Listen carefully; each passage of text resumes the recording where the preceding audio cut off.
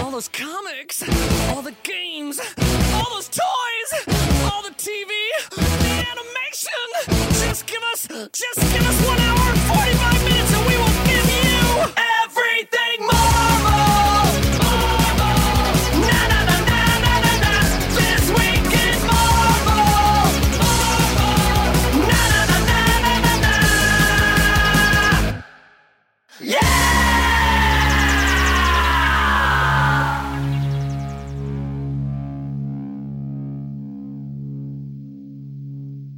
Hey, Marvelites, welcome to This Week in Marvel, episode number 295. Oh, boy, 295, we're here. Yeah, you got loud right there. I Yeah. like it. I like it. Yeah, I can hear myself. I am Ryan Penagos, a.k.a. Marvel's Agent M, joined by... Ben Morse, editorial director of digital media here at Marvel, and we've got with us, brand new, fresh out of the box, Andre Smith, our new intern. Hey, everybody. They definitely did not hear you. Nope. Okay. And I was walking over here, I was like, did we already lose the last intern? What was the last intern's name? These are the thoughts going through my head. That's nice. Nick? I just got a Right, nice... was it Nick? Yes, it was Yes, Nick. yes. I just actually got a nice email from Nick right before I came in here. Oh, yeah? Saying, thanks for everything. Aw. So I didn't get nothing. No, he didn't send you. Usually the jack. interns give us cards. Yeah. Something to keep in mind. Yeah. Leather wallets, beautiful watches. beautiful handwritten cards. Yes. Yeah. But Nick Handcrafted. just sent you Nick just sent me an email. just an email like, hey, Yeah. Pops, Yeah. see ya. Yeah. And she started singing told Cats him- in the Cradle. I told him we'll get lunch. Okay. Well, that's I don't know if I mean that. Yeah, probably not. No. So if you're Empty just threat. listening, this is the official Marvel podcast of all news, new releases, and chit-chat about former interns, And current interns. current interns, all that, all what the do, we, interns. what do we think of Andre so far? You just met him. I met him once yesterday. Oh, you met him yesterday. Yep, Okay. yep.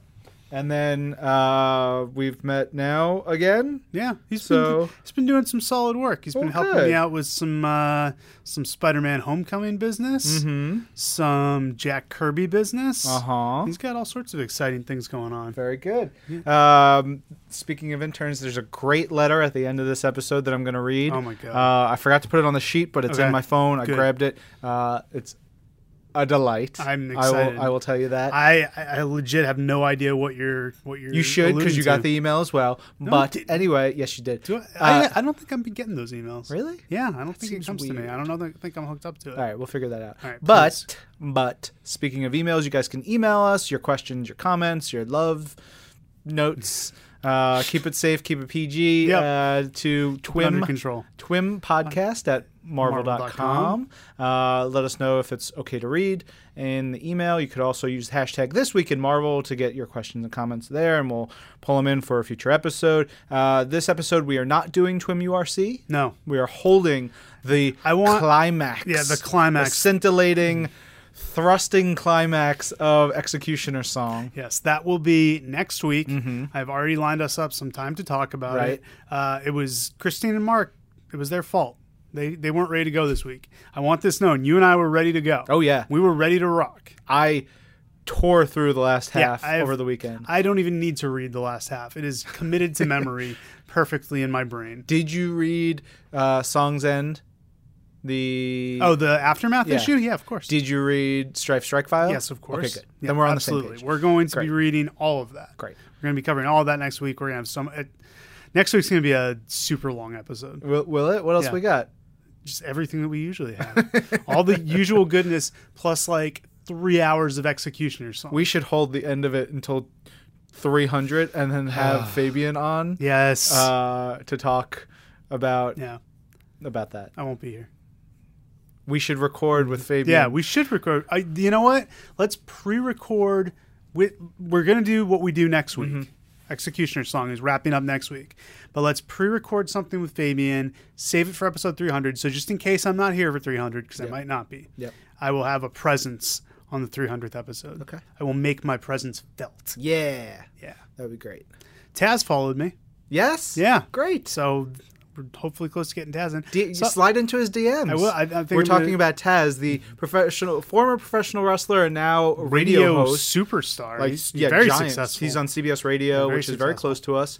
And you saw him at I saw a local him deli. at Pret a Manger yesterday. I was getting my coffee. He was getting, it looked like he was getting some yogurt or something. So I just got to get some nice lean protein. Get some nice lean protein first thing in the morning. He went in and used the bathroom. Probably sharing too much at this point. Certainly. But I'm hoping to foster a relationship with him. That's great. And we will eventually bring him in to do something with us. Nice. For those of you who don't listen to every episode of the 0.5s, I do suggest you listen to this week's 0.5, which was our video game special. Yeah. That was from E3, where we have lots of info on Spider-Man, Marvel's Spider-Man coming to PlayStation 4, as well as Lego Marvel Superheroes 2 and Marvel vs. Capcom Infinite. So we touch on all those. We get lots of lot more time than you'll see on the Marvel Gaming Show or on Thwip the Big Marvel Show, just because we have more time with the podcast. Are you throwing shade at your own show? Yeah. Wow. Bold. Look, my first love is This Week in Marvel. That's right. That will always be my baby. You guys hear that? Yeah. We high-fived. We high-fived and it was awesome. But, yes, Marvel Gaming Show is... very exciting. Something I'm kind of overseeing. Brian Stevie, who is on our video team, is the producer for it. He did a great job. He did an excellent job. When Blake Harris and I walked in today, or I was already here, of course. Blake Harris got here, hours later. But when he came in, he just goes, Ben, look. And we just looked over at Brian. Brian was just watching the video over and over again was he? on his monitor. Oh, boy. He's just going to be watching that video for weeks. Oh, boy. It's brilliant. They did... And it was not my idea. They asked me to come on for a bit in Gaming Show. What would it be if you didn't make it? How would it be a Marvel series if you didn't make a cameo? That's right. But I'm really excited. You're like the Kool-Aid man. Oh, yeah. Busting through the walls. We need to figure out how to make that happen. Yeah. So Marvel Game Show Shockmaster should be super fun. We're going to have a lot more coming for that. So much. Doing location video, like stuff on location, and more. Lots more detail to come, but you can find that on all our social channels on Marvel.com and on the Marvel YouTube. Marvel Games Twitter as well. Yep, on the Marvel Games Twitter. Yeah.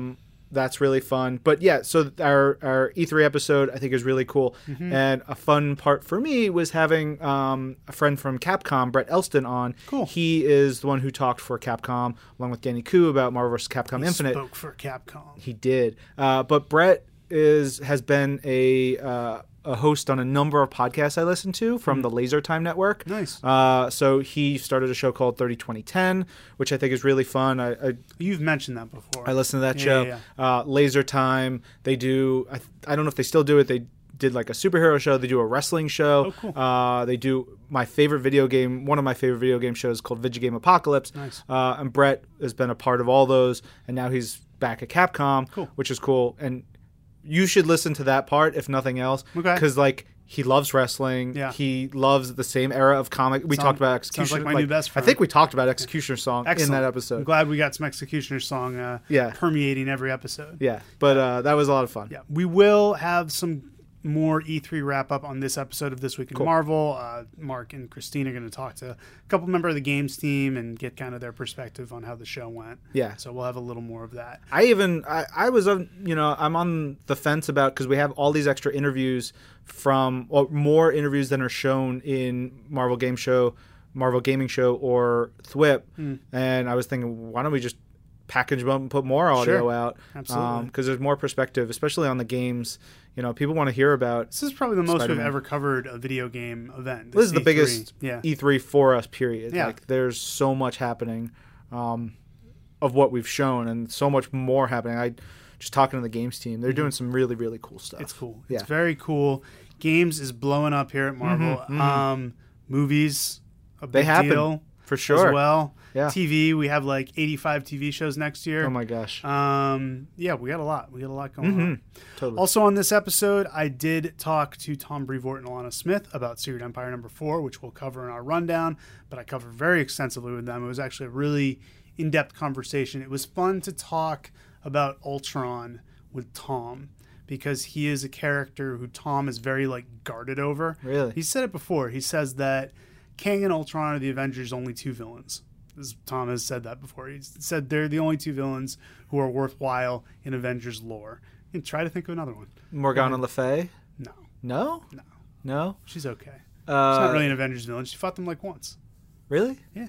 Oh, Zemo and the Masters. Zemo and the Masters. I mean, I know he's more of a Cap villain, but like I think he made enough of a mark. He made a mark. I would say the Masters of Evil in general are a good Avengers villain. But I see Tom's point. Yeah. That Ultron and Kang are the big two. Sure. And he felt that there were years when they were being devalued by being used too much or being jobbed out too quickly. Mm-hmm. So he's very reluctant to let people use Ultron and Kang if they're not kind of the center of the story. Right. And I said, Secret Empire, Ultron is clearly not the center of the story, but I think Nick Spencer used him very effectively. Oh yeah, and it was weird and creepy, and we'll talk really about cool. it. But I had a really good discussion with Tom about like what it took for Nick to basically get the approval process to use Ultron in the way he used him. It's very interesting. I recommend people listen to it.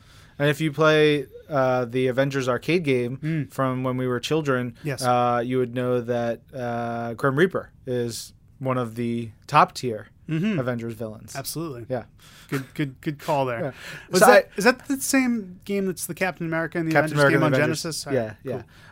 Cool. It's slightly different from, I think... From arcade. Well, no, the NES version, I think, is a totally different game. I had the Genesis version, not the NES. Yeah, Genesis and Super NES are similar, but they're toned down from... They're sort of like...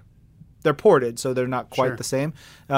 I was talking about how much I love the Spider-Man arcade game. Yeah, with Namor. Yeah, Namor and Hawkeye and Black Cat. Yeah. But like Spider-Man's best friends, Namor and Hawkeye and Black Cat. And I would love to have been in the conversation when that was decided who was going to be in the game. Yeah. And Brandon Bird, an artist of mine, a buddy, he pointed out, he's like, that was Hawkeye's greatest. It seemed like Hawkeye's greatest year because it's the same year that Captain America and the Avengers came out. So you Hawkeye was everywhere. Hawkeye co-starring in Captain America's game and Spider-Man's game in major ways. Yeah, and he had his Sky Cycle. Yeah, oh yeah, the Captain America game. Yeah, he did. That was huge. Oh boy. All right, we could go on forever, and we will probably, but let's talk about some comics that came out this week. Let's talk about Invincible Iron Man number 8, written by Brian Michael Bendis, art by Stefano Caselli and Marte Gracia. I love this issue. Mm-hmm. I tweeted over the weekend that it was my favorite issue to date of Invincible Iron Man. It starts out, the flashbacks in this issue are delightful.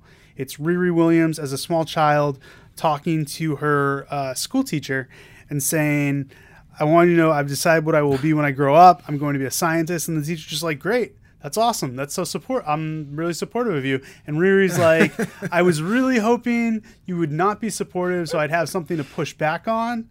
So she pushes her until she says, okay, fine. You'll never be Tony Stark. And then she says, I'm totally going to be Tony Stark. And that's where it all begins. Then we have Riri today casing out a crime scene where some sort of terrorist attack has just happened. Lucia Von Bartis is involved, and she meets up with Nick Fury, agent of S.H.I.E.L.D., and Sharon Carter, director of S.H.I.E.L.D. I love Sharon, like, there's a lot of people dead and, like, all kinds of mayhem, and Sharon's like, I have this personal force field. They make me wear it. It protects me from because this she was at an event, and the event got bombed. Yeah. So Ironheart, just really, really cool stuff with... again, weaving in the years ago stuff of her wanting to become a scientist, of her being very precocious. And then in the current day, Sharon Carter's kind of manipulating Ironheart a little bit, being like, look, we can't really fully investigate what happened here with Von Bartis, even though we know she's behind it. But you showed up, and you're here, and you can do this. There's a lot of good Riri and Tony AI stuff. And then Lady Octopus shows up. As you demanded. Right. Lady Octopus, the former Dr. Octopus from the Clone Saga. You remember that? Nope, not at all. Carolyn Trainer, man, she was a big deal. She was the female Dr. Octopus. Sure. When Dr. Octopus was dead temporarily, but they have a great fight. The first time. Yeah, Stefano Caselli illustrates it brilliantly. Well, there's a great moment in here too, where I think it's Riri who's like, "Wait, you called yourself Lady Octopus?" Yeah. Like she just totally gets at her. Like, what was your deal? She says someone. After Lady Octopus asks who she is, she says, Someone with enough self-worth to not have to qualify myself with lady. Yeah. Seriously. Lady Octopus. And then she says, you're dressed like one of those weird carnival knockoff toys of Tony Stark and you're sassing me. Yeah. That was a great exchange. Good old Bendis. Yeah, good stuff there. And then in the final flashback to just 2 years ago, Riri gets on the phone with this female astronaut who is a hero of hers. And I was just, I don't know, it was very nice and emotional. And then we go to Lucia Bombardis. She is plotting, and Riri shows up to, hey girl, what's up? Hey girl, let's have a chat. Yeah, I just loved this issue. I love the way Riri was personified in this issue. I love the way she was characterized. Yep. I loved her exchange with Sharon Carter. I loved her exchange with Lady Octopus. She really feels like a fully realized character. I mean, obviously she's had some tenure at this point. It's hard to believe she's only 8 issues into her own series, but she's just a wonderful character. Yeah. And the flashbacks, these are probably my favorite flashbacks. Yeah, and shout out to Stefano Caselli and the rest of the art team because it is such a beautiful comic book. Yes. Like, and it's gorgeous to look at. And I also, Stefano is so good at depicting Riri from all her different ages. Yeah. And like really like he makes her look like the age she's supposed to be at all those very different appropriate. times. And it seems like a simple thing, but No. it's really important when you're drawing the same character through childhood, adolescence, That's a really teenage good years, point. and getting Yeah. into her young adulthood. It's like he's so good. Yeah, excellent point, man. Yeah. So good. Yeah. All right. Next up is Nick Fury number 3. This is probably my favorite issue of Nick Fury so far. This was the week of my favorite issues of things. Yeah. I love this book so much. I Yeah. think this is the 3rd time I've picked it out of 3 Yeah, I issues. think you have. You love it. From just the cover, which is this amazing skull, this sort of Mexican style skull. Does ACO do the covers or? Yeah. This cover is ACO. It's ACO. And so it's written by James Robinson. I don't know if we're right in saying ACO. I by asked the way. Ricky Purdon and I forgot. That's fair. Yeah. You ask a lot of stuff. Yeah, ACO is our penciler. Yeah, let's go with that. Hugo Petrus on inks, Rochelle Rosenberg on colors. This is the perfect modern version of classic spy Nick Fury comics. perfect. The ones that were, whether you had, it's like takes Jim Steranko as old school Nick Fury comics as your template, and then do them now. It is that, and it's so perfect and that much more. It's got that James Bond vibe. It's got the gadgets. It's got the action. It's got the flirtatiousness, the sexiness, both from Nick Fury in this is sexy as hell. Very sexy. He looks so sharp. Yep. He's so cool. He's so charming. He's always macking on various ladies. I like the Player 2 white outfit of Nick Fury. Yeah, I think it's great. He's got a little bit of a different outfit in this one. He's rocking like this white coat, purple eye patch, purple shirt. Just looks so dope. Great. He looks amazing. And then he's ready for a cocktail party. Totally. He's flirting with his one woman at the beginning, and that starts things going and rolling. But there's you got to hand it to Robinson and ACO in establishing so much cool stuff for them to play with. Like the ideas for the gadgets and then the executions for the gadgets are incredible. They're so awesome. There's so much going on here. And then you take what I was a lot of what I was thinking about, like the modern stuff. There's like the GPS/video game way that some of this is displayed. Right. Takes a lot of those ideas that were established in the 60s and brings them to a modern format in a way that younger readers will more easily latch onto them. We use the term gamifying. Have you ever used that term? Oh, all the time. We use the term gamifying, and I feel like this is gamifying the spy game to another level. It's making it like readers can follow along in it. Like you said, that was the perfect way to say it. A very video game style visual representation of it. One little things that I noticed, and Rochelle Rosenberg is on the colors here, like Nick Fury changes outfits. He changes his shirt from a purple to a blue, has a blue eye patch. Like he's just rolling. Like I didn't notice those. He's things. on this train. He's doing his thing. He's basically trying to protect a bad dude, but he's trying to protect the bad dude, so the bad dude can go and testify, get arrested and dealt with properly. Right. So there's all these assassins to try to stop that. So it's a real simple plot. It's like Nick Fury has to protect someone from assassins, so this person can get justice. Yeah, and I like the pacing of it, that it's not just one assassin after another. It's every time he finishes dealing with an assassin, he'll take a break, he'll go flirt with this lady some more, and then, oh wait, no, there's another assassin. And this is not too spoilery, I hope, but did you think she was going to end up being another assassin? You better believe I did. I totally did. Yeah, which is great. Sure. I was sure she would end up being another assassin. I was like, there's nothing I was more sure of in this book than the minute she showed up, I was like, oh, he's going to be fighting her by the end of the issue. And, I'm not going to say whether he does or not. Yeah. The assassins have such a cool look to them. They have their own tech, their own gadgets. It's like you've got the layer of the Marvel Universe. You've got up here, you've got the superheroes, you've got the cosmic stuff. But right here is where Nick Fury lives, in this spy level. Pointing to places that people can't see. They can't see it, but they know what I'm talking about. He lives in this spy world, and it's so cool. It's bright, it's exciting, it's vibrant. If there was a way we had this Nick Fury in a movie doing this game, screw you, James Bond. You ain't got nothing on this. This is the perfect, this is so cinematic. Everything about this book is just crushing it. I love it so much. What about this as a video game? Oh. Nick Fury video game, right? Think about throwing up all over myself. Nick Fury video game based on this comic. Mwah. Oh, I'm going to throw this at Bill Roseman. Throw it at Bill Roseman. Bill, Tell me to Billy, get this going. Make this happen. Billy. This is so fun. And again, there's humor and sass and sex and fun and awesomeness. It's so good. Y'all have to read Nick Fury. Check it out. Also check out Mighty Thor number 20, written by Jason Aaron. The primary penciler on this issue is Valerio Schiti, who is colored by Veronica Gandini. And then we've got Russell Dowderman and Matt Wilson chipping in for a little bit too. We're picking up the War of the Realms, which I'm so excited about. Oh my God. Jason's been building to this War of the Realms literally since he started on Thor in 2011. So it's been going, 6 years now? Was 2011 when he started Thor? 2012? I don't remember what year we're in now. Something around there. So what we've got Rosalind Sharp and... no, not Rosalind Sharp. That's a different character. Ross Sullivan. Yeah. And Volstagg representing the Congress of Worlds. They're visiting Nidavellir, the Skornheim Mountains, where the dwarves live. Yeah. And the dwarves have basically become a refugee camp for the Light Elves.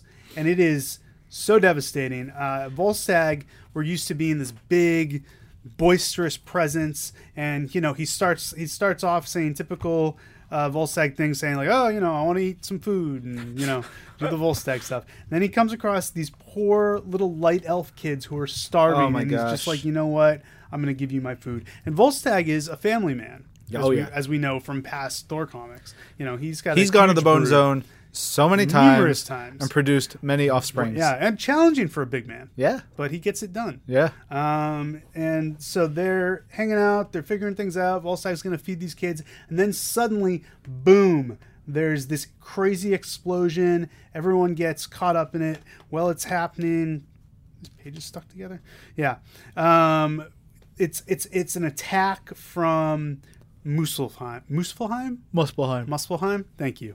Moose. Sure. Yeah. Muspelheim. Yeah, the realm where Surtur lives. Yeah. Where all the fire comes from. And it's just devastating. This whole camp is devastated. Volstagg protects these kids. He's like, all right, I'm going to get you guys out of this. Let's go. Meanwhile, back at Old Asgard, we have a confrontation between Jane Foster and the Odin son, which is great. Yeah, she has told him what's up. Yeah. She has laid the cards out on the table. Not just that she's Thor, but that she's dying. Yeah. And it's rough. It's a pretty heavy conversation. Yeah. Odin's son basically says, he's very proud in the whole thing. He's like, are you trying to make a fool of me? Are you trying to embarrass me? Making it all about him. Very selfish. We thought he had turned that corner and now he's just being a turd. And then Jane collapses, and suddenly Odin's son is, back in business. Yeah. Okay, so then we've got back in Nidavellir, or wherever. I can't keep track of all these places. But yes, confirmed. Muspelheim fire. More fire and fire demons come and attack. The art, brilliant. Valerio Schiti doing a great job. Volstagg, horrifying. It is stuff that happens to him. It is a horrifying depiction of war. Mm-hmm. That is what it is. There is brutal, Like there is death and just the horror. This splash page that says Fire Goblin Blood and then has a picture of Volstagg and what has happened to the kids he was charged with protecting.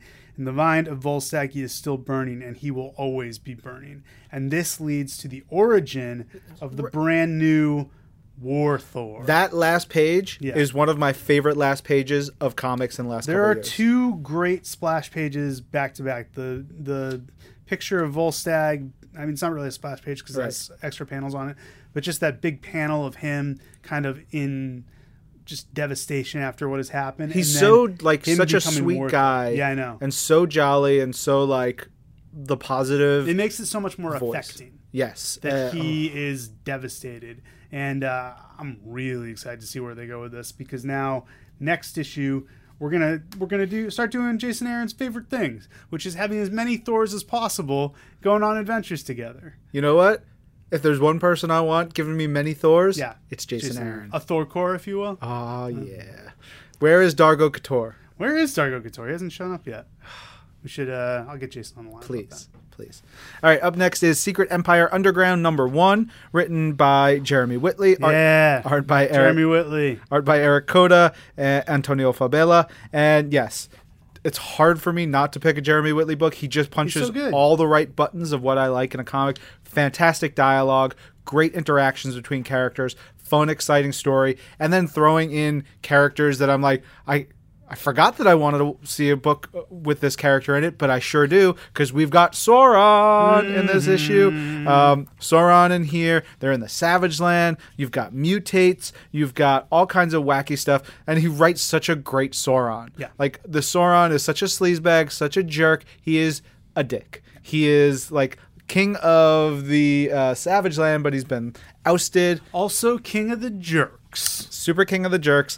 We get some history with him. We've got this team, this underground team of Mockingbird, Sam Wilson, Ant-Man, Iron Man's AI version, Quicksilver, and Hercules looking for the shards of the Cosmic Cube. So they're here. They're in the Savage Land. They know there's one that they need to track down. It's in Sauron's clutches, or is it? And we find out what's going on. There's interactions. Mockingbird is the best. She's great. Jeremy writes a hell of a Mockingbird. He writes a hell of an everyone. Yeah. But Mockingbird guest starred in Unstoppable Wasp way early on, and we know he writes a hell of a Mockingbird. Totally. But of course, there's betrayals, there's dinosaurs, there's mutates, there's all kinds of wacky stuff. There's really fun stuff with Ant-Man growing very large, the Giant Man, then getting bit by a dinosaur. It's so good. There's Sam Wilson getting annoyed at everybody, which he should be. Love this. He doesn't even want to be there. No. I love this shot. Eric Coda draws of Sauron just standing up. Like, you see Sauron, flying around a lot, but there's just when he's walking around in his little jorts and he's, just like, hey, what's going on, guys? It's so good. And we find out that there has been this sort of unrest in the Savage Land. And then there's a lot of twists and turns by the end. Great fighting, great action. It's very funny and character-driven action piece. At the end, it does get you to a place where there's a resolution and it should mean something for the whole of Secret Empire, but even if you're not reading Secret Empire, it's a super solid Avengers-y team-up book where they have to fight a dinosaur man.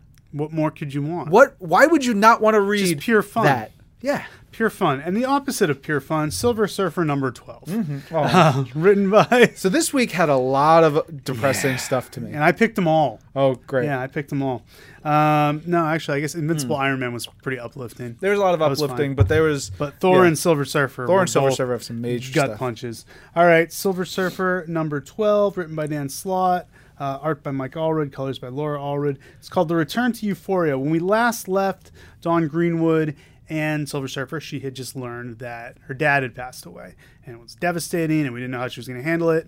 Today or tomorrow, not really sure which, she wakes up and, whoa, she's back with her dad on an alien planet, and everything's doing great. Now, if you recall, Silver Surfer and Dawn, earlier in the series, visited this planet called Euphoria. Now, the planet's job is to make people feel better. So in this case, what the planet's doing is impersonating Dawn's dad so she feels like she hasn't lost him. Surfer's a little dubious of this because he likes seeing her happy, but he's worried this is not really helping the grieving process. We flash back to right after She found everything out. She's talking to her family.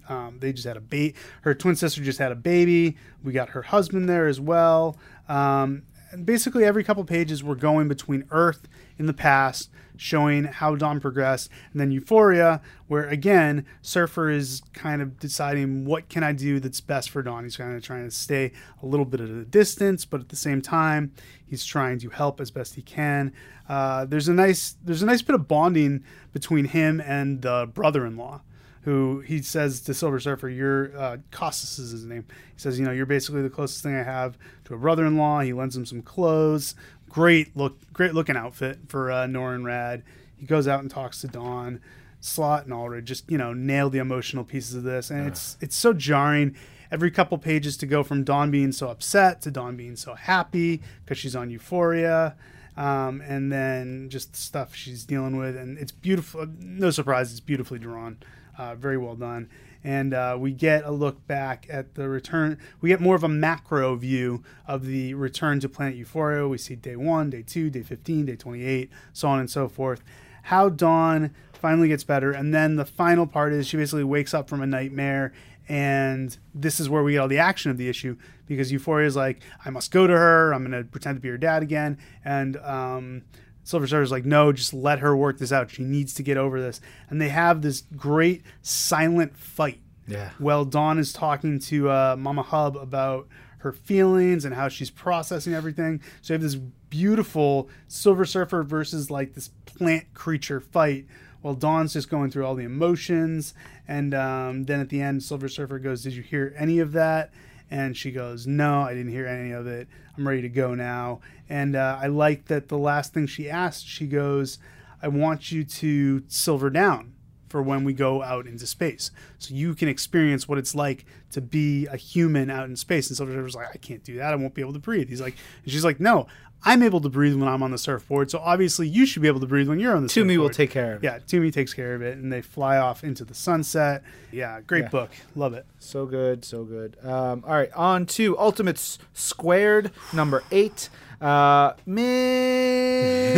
I love this book, and I feel like this week I picked all the really sad stuff, and you picked all the really cool high concept stuff. Yeah, I scored. Yeah, big. you did. You did a great job. Ultimate Squared, number 8. It is written by Al Ewing. Art, if I could find it's by Aldcock. I know the pencils by Aldcock or Aldcock, but I can't find the actual credits page. It's at the very end. Is it? Yeah. Gosh. You're flipping. There we go. Yeah, the last page. And Difficult colors by as Dan possible. Brown. I just want to make sure Dan Brown is noted in here. Absolutely. Great colors throughout this issue. And it's a story, like, we've gotten... Ultimates has done so much from the first volume to this volume to establish who Galactus is and why you should care about him. Seriously. And this is somehow added so much more. Mm-hmm. This we show here at the issue opens with Galactus like sort of dreaming and thinking and thinking about where he is now, where he's going, what's going on, and reflecting on the last moments of the previous reality. Not even the previous, multiple realities ago, when he was just Gallon Ta or Gallon of Ta. Gallon of Ta. Gallon of Ta. Yeah. And trying to, he was just this scientist, this explorer, this kind of guy. He can, trying these last moments and hearing the voice of the universe calling out to him. The sentence. Sorry, I have breaking news. Uh-oh. Breaking news. Not that breaking news. Maybe arguably as important. Wet Hot American Summer is coming back for a second season. Oh, you didn't watch the trailer already? No, and I just found out there's a trailer. Sorry. So I should have sent it to you. You should have sent it to me immediately. What is wrong with you? I got so excited. I made Cirilli watch it with me. Oh, my God. I got to watch it right when I get back to my desk. I tweeted about it, and then Wet Hot tweeted back to me. Really? And then I posted a GIF of barbecue from the first movie. Oh, God. And man, all right, let's August get this 4th. Let's get this podcast wrapped up. Let's go. Let's go. So sorry to interrupt everyone. Important stuff. So there's all just like super cool, super heady stuff, and talking about Galactus and he's getting ready because he knows eternity is in chains. He knows that there's this malevolent force trying to destroy this reality and to get back to nothing, essentially. Yeah. As we've seen in the past couple of issues. Entropy. Yes. If you will. Really crazy stuff. And then we get to this little touch point about Owen Reese, the Molecule Man, that he created this like pocket reality for Galactus that is sort of undiscoverable unless you know it's there, and it's made for Galactus, which is this really cool thing, touching on the end of Secret War and the birth of this new reality. And then we get the introduction of Ego into the story. Ego, the living planet. And Oddculk draws such an ego. Such a cool ego. Yeah, really it's neat. Ridiculous. And Ego is just pissed. Does not like Galactus. They've had beef for years. Well, I mean, he's the living planet. Galactus is the planet devourer. It's natural. It's the same way all our food hates us. But they have Sorry, this, man. That's the way it is. They have this fight, and right now Galactus is not the devourer of worlds. He's the Lifebringer. He's the Lifebringer, but he's also diminished in stature and in power. He's recuperating from battles. So if ever Ego had a shot at taking him out, this would be that time. Yes. Ego's like, do you think I'd forgotten all the indiscretions? No, I'll never forget. Yeah. And he's like got all kinds of cool, creepy powers. Galactus is not completely Ego's incapable. like Larry David. A little bit. Kurt Russell would play him in the movie. If we had another one. But it's cool. Galactus is like, hey, I get it, but that's not my jam right now. I'm not going to eat you. Let's talk. Come on. And then there's like some cool back and forth. Galactus going inside Ego, creating this canal and talking to him, and Ego's still frustrated and angry. And we get to, as you've seen in the movie, like this brain at the center of Ego, really what Ego is. And Galactus coming up, and Ego's really upset, really freaked out, really scared, and really pissed. And then Galactus is like, chill, brother. It's all good. He's like super mellow. And he's like, you think you know me? You think you know me? And then you're just singing Edge's theme song. And he takes off his golden armor. Yeah, his golden armor reveals that he is just Gallon of Ta. And he's like, I was born, I died at it, during the 6th iteration of everything at its end, and I'm happy to make your acquaintance. Let's meet anew. It's like this super sweet, cool, weird story. Because then we get Ego's alter ego. Yes, we get to find out. Yeah. He was Igras, a scientist, and like this cool, stuff. I didn't know his history really. Me either. We get a bunch of his backstory and how he came to be. I don't know if this is the first time it's been revealed. So at the end, whether it's Al or the editor or whomever, I think it's Al, has additional reading. And for more on the origin of Ego, you could check out Thor 228 and Astonishing Thor #3. But like, I don't remember Astonishing Thor that well, and I don't think I've ever read that regular Thor issue. And then there's, of course, more from Ultimates 2. But we get this like cool meeting of Ego and Galactus on a brand new level. And Galactus is the giver of life, so he does something amazing to and for Ego, but there's a purpose to it, which we reveal when Galactus like invites him to his club. He's like, come over here, I got a gang I want you to hang out with. I like that you say invites him to his club. Yeah. It's true. It's true. It's totally true. Yeah. I didn't see this part coming. No, and it's so cool. It's like super heady, really cool stuff. Then there's even more, because at the end, there's 2 more pages right at the end, which I was not expecting to dive into. We get 2 characters and a dog butler, and I was like, "This is 2 characters this and is a dog butler." Consistently one of my favorite comics. Great it's stuff. So weird. I love it so much. Ultimate Squared is the best. All right, let's take a second before we get into our quick hits to talk about some of the bigger comics that came out this week. First, I want to talk about Peter Parker, Spectacular Spider-Man #1, written by Chip Zdarsky, art by Adam Kubert, colors by Jordi Belair. This was so fun. Just the spirit of, fun, crazy that Chip brings to everything he does.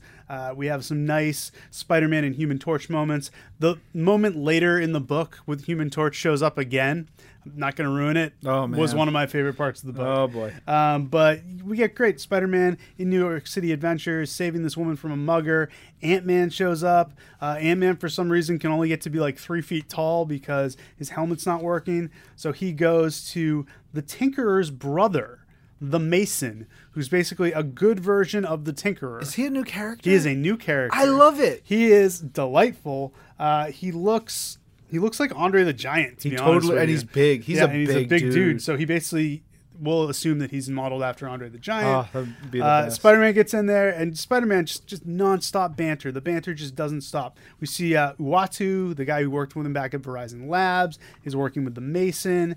Ant-Man gets fixed, and also his helmet now allows him to grow like half a foot taller, so he's a little bigger than Spider-Man, which is a nice little touch. Mason helps Spider-Man out with his web shooters, fixes him up.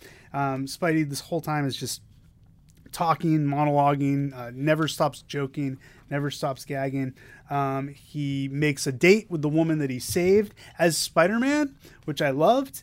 And then he... how's he going to make that work? Yeah, I don't know, but I'm excited to see it. Because, making out with a mask on, kind of weird, bro. Just gotta pick it up a little bit. You never done? Okay.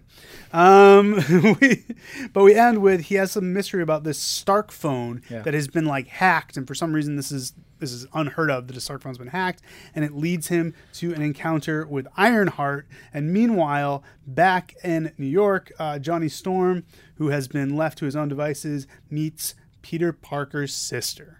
Wow. Existing character. Yeah, totally. Yeah, from there was a Mark graphic Waid's original graphic novel. Yep.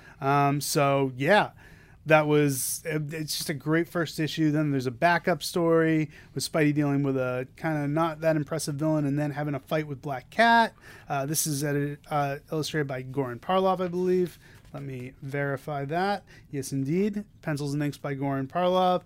Colors by Nathan Fairburn. Beautiful little story. Again, Spider-Man versus Black Cat is the thrust of this one, and that's going to have ramifications later on in this series. I'm excited, man. I think Chip Zdarsky is going to be slam dunk, and of course Adam Kubert and Jordi Belair. Oh my gosh. Can you get a better art team than that? Yeah. So this is really, really good stuff. Really, really good. If you guys haven't watched it already, we invited Dan Slott and Chip Zdarsky to join me on Facebook Live this week, to unbox the new Spider-Man app-enabled interactive superhero. Is that right?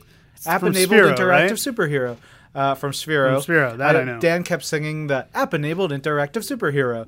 I had them. I'm sure that was fun. It was bananas. Yeah.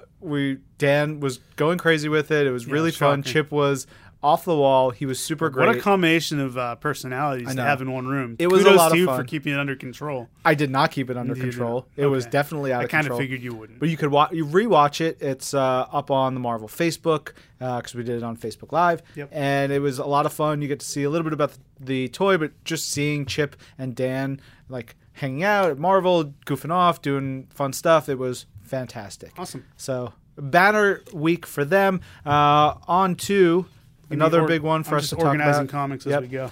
Secret Empire number 4. Yeah, we're going to dive in, I'm sure, a lot more a little bit later in the episode. But, this issue, we've got... Why are the credits not right up front? Yeah, Come on, really y'all. Messing around. We've got written by Nick Spencer, pencils for most of the issue by Leinil Francis Yu, inks by Jerry Allen Guilin, colors by Sonny Go. There's also additional art by Rod Reese, Joshua Cassara, and Rochelle Rosenberg. Yeah, Rod Reese does the prologue at the very beginning. Yes, and then Joshua Cassara does... the first initial pages with Black Widow in the Red Room and the Punisher and all that good stuff. The prologue at the beginning, I don't want to get too much into it. I don't know if you do with the rest of them. Very briefly. Okay. But very it's briefly. Super cool. And you should look at it and pay attention to it because it might give you thoughts about what's going on. Yeah. That said... Yeah. Unsurprisingly, Tom and Alana would not talk a lot about that.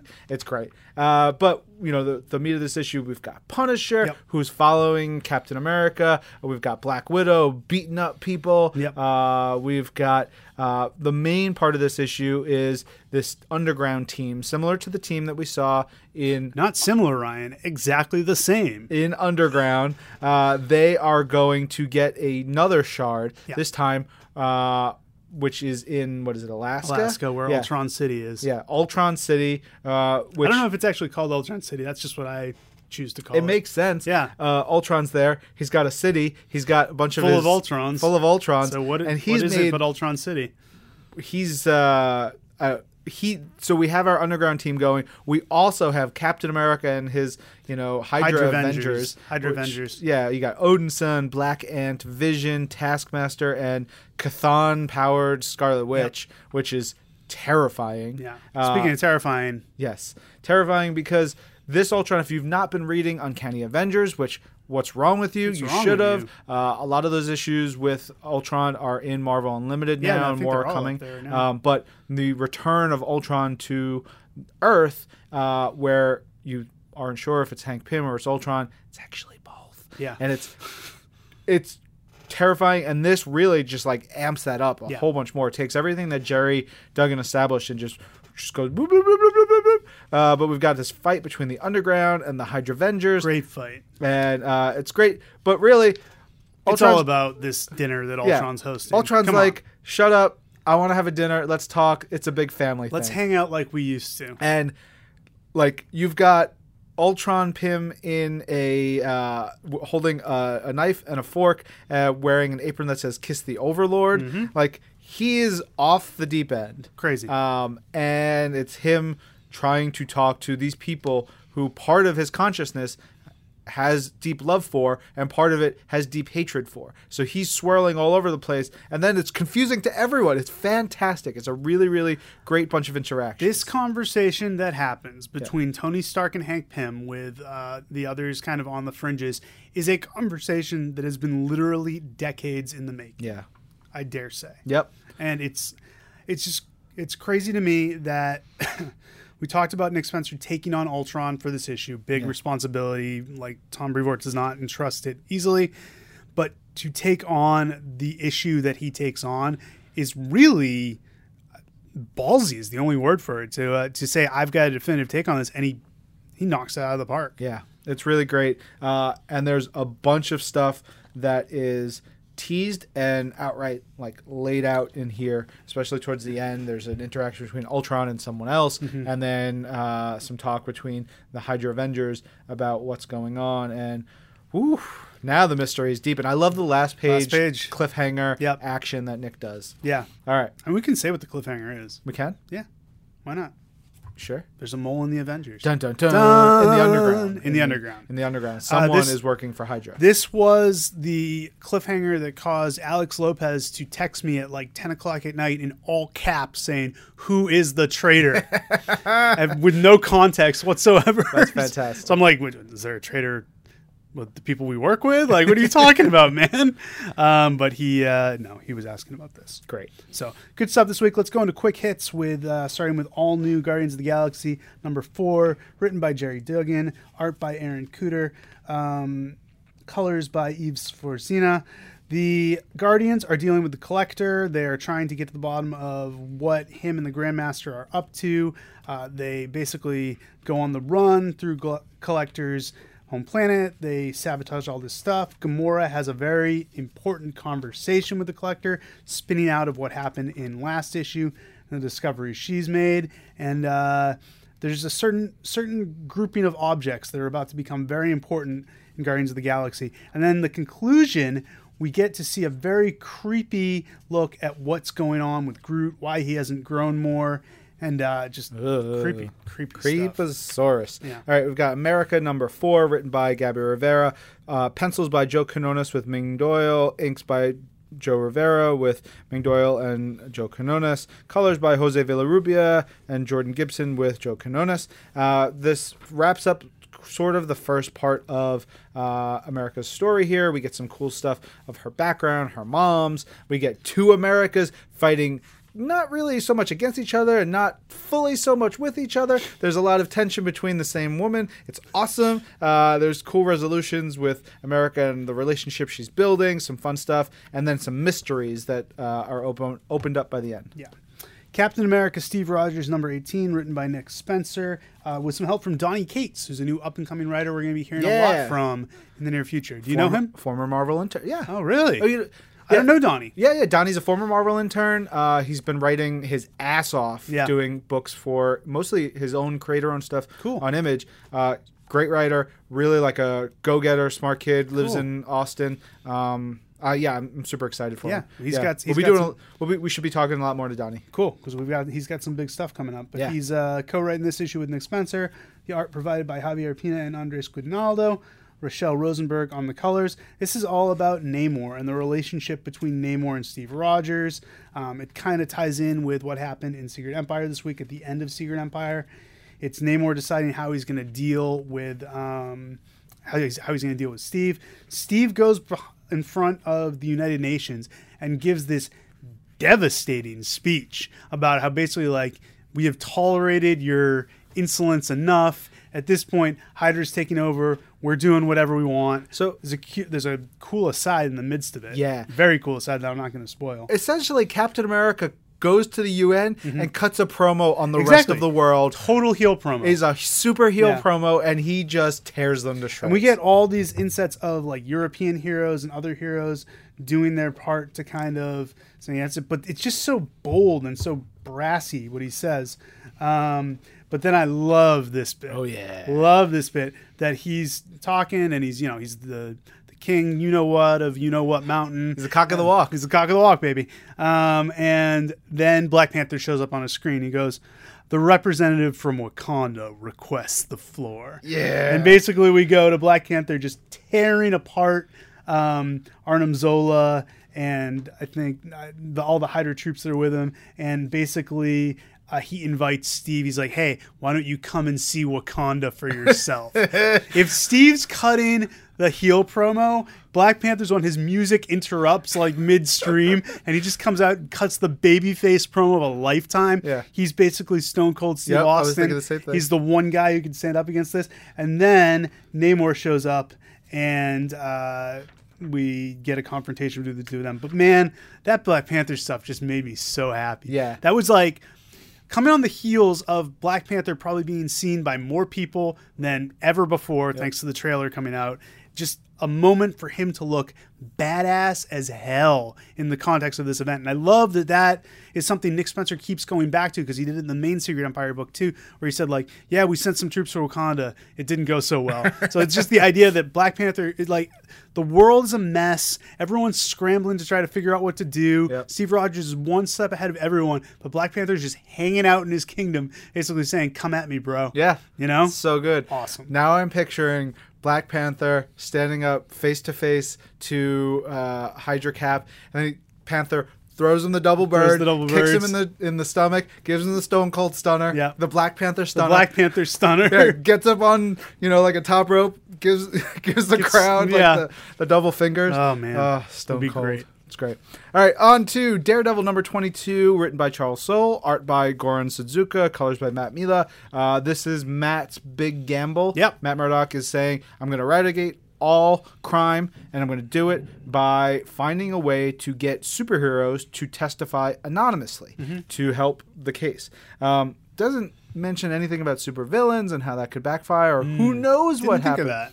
Very clever. But there's a lot of interesting stuff, and there's lawyering, and there's, it's really cool. Charles being a lawyer really takes all his expertise, all his knowledge, and like the understanding of the tone and the flavor of what happens in a courtroom, makes it really cool and exciting and entertaining, and puts that all together. Also, of course, throws some goons in there who are trying to kill people. You get to have that. Daredevil throwing the gavel twice, awesome. And it's really great stuff. He's like, he gets a Thor gag in there. Yeah, he's like, man, these things really come in handy. Maybe I should start carrying one around. It's really funny.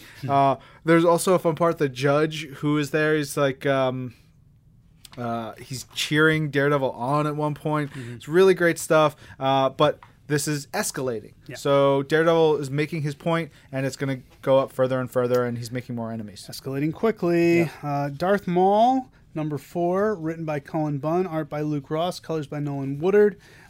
Darth Maul has made off with a Jedi who was going to be auctioned off to a bunch of ne'er-do-wells. And so now the auctioneer has said to said ne'er-do-wells, basically, go track down Darth Maul, track down his allies, track down this Jedi. You can do what you will with them. Maul has a conversation with the Jedi. She's a Padawan, I guess. And, talks about the dark side, talks about his problems with Jedis. They whip out their lightsabers and have an awesome fight against the people trying to track them down. But the whole goal here is Maul wants her to prove her worth so he can kill her and basically be like, I killed the Jedi, and get some of his rage problems under control. And that's that. That's that with Darth Maul. Yeah. Darth Maul. You got Maul. I've got Darth Vader, number 2, written by Charles Soule, art by Giuseppe Camuncoli, inks by Cam Smith, colors by David Curiel. Vader is on his path to get a lightsaber, to become the Sith Lord that he needs to be. There's a mid-rim Jedi outpost, designation Brightholm, that you have some stormtroopers. Like, Charles does such a great job of just writing some stormtroopers just goofing around. Yep. I want to know more about these dudes. Yeah. And these are clone troopers, too, I think. I think they're clone troopers because they talk about how there will be no more clones anymore. What's going to happen with them? Well, that makes sense because this was just after the whole Clone Wars thing, right? Yeah. So they're trying to what's going to happen with us? There's like all these Jedi artifacts that are at this place called Brightholm, and these idiots are goofing around with lightsabers, just talking and having a time. And then there's this ship that's incoming, and it is Vader in his ship, which he stole back from the people who took it from him, and he doesn't say, they're like, hey, whoever's in that ship, stop. We're going to blow you up. Stop. And then he doesn't say anything. It's terrifying. It's great. He destroys all the ships around him. He lands there. He busts his way in. He just tears apart It all really these is. troopers. Darth Vader is just an unstoppable force in this issue. I love it. And that's him at his best. Yeah. He grabs, this lightsaber, not his lightsaber, so it's Vader with a green lightsaber, which is weird looking, but it's cool to see. And he's like, this is not mine. Chucks it down. He's on a mission, and we get to see, how Vader can get his special blood red lightsaber. Well, he has to defeat a Jedi, take it, basically turn this, this lightsaber red, and there's a big challenge ahead of him. There's a Jedi still out there who his only purpose was to fight. Doctor Strange, number 22, written by Dennis Hopeless, art and colors by Nico Henrichsen. Beautiful stuff, depicting the demon-infested New York City, where Doctor Strange, Spider-Woman, and Ben Urich have teamed up with the Kingpin. The Kingpin is leading them to a repository of magic to try to make things okay. You right over there, Andres? Are you okay, man? He's yawning up a storm. Oh, boy. Wow. We also find out that Baron Mordo is basically in charge of New York City. I like this depiction of Baron Mordo as well. He's a little bit sassy. Yeah, he's very sassy. He's, how are things in the Dark Force, Mordo? Oh, just peachy keen, Zemo. Just complaining. He's got Daredevil captured. He's in the Sanctum Sanctorum, which means all the stuff that Jason Aaron and Chris Pachalo established as far as the refrigerator in the Sanctum Sanctorum applies to Zemo, trying to get his coffee, trying to get some cream. It's a nightmare. The money, dollar bill, y'all. Sure. It's a nightmare. A literal nightmare. Yeah. And then we've got Kingpin leading, like we said, these. I love Nico Henrichsen's mindless ones. They're just these mass of black and red destruction. And Mordo's tracking them down. They come up against this witch who turns into a tiger because she wants to fight Doctor Strange. Doctor Strange uses magic in a very smart way because, as we know, there's still a price for magic. And Doctor Strange basically saying, you know what? Her magic's too dark. The price is too great. We cannot use any of this stuff. And Kingpin going, really? I don't really mind paying the price. So there we go. And then Kingpin does something stupid. Yeah, that's gonna have repercussions. Yeah, really good issue. Yeah. All right, we've got Iceman number 2 here, written by Cinna Grace, art by Edgar Salazar and Ibrahim Robertson, inks by Ed Tadeo and Ibrahim Robertson, colors by Rochelle Rosenberg. We get to see Iceman and Kitty Pryde going on a trip to help and to locate and help a young mutant who's in trouble. I was excited to see this pairing because I thought they were a very underrated ex-couple. I don't remember them ever date. They dated during the Jason Aaron Wolverine and the X-Men era, briefly.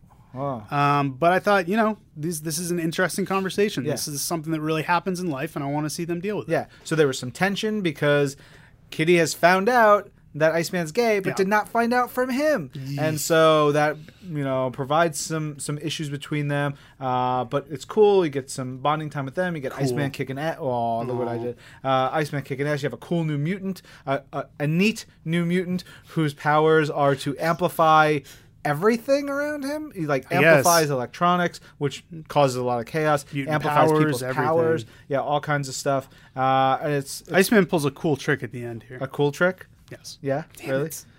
So hard. Yeah. How much do we say that word? We should be aware of it. Yeah, but it also sets up Iceman to really deal with the people in his life and talk to them as he should. Yeah, and it's going to be the next issue looks like it's going to be something really intense as well. Yeah. Luke Cage #2, written by David F. Walker, art by Nelson Blake II, colors by Marcio Meniz.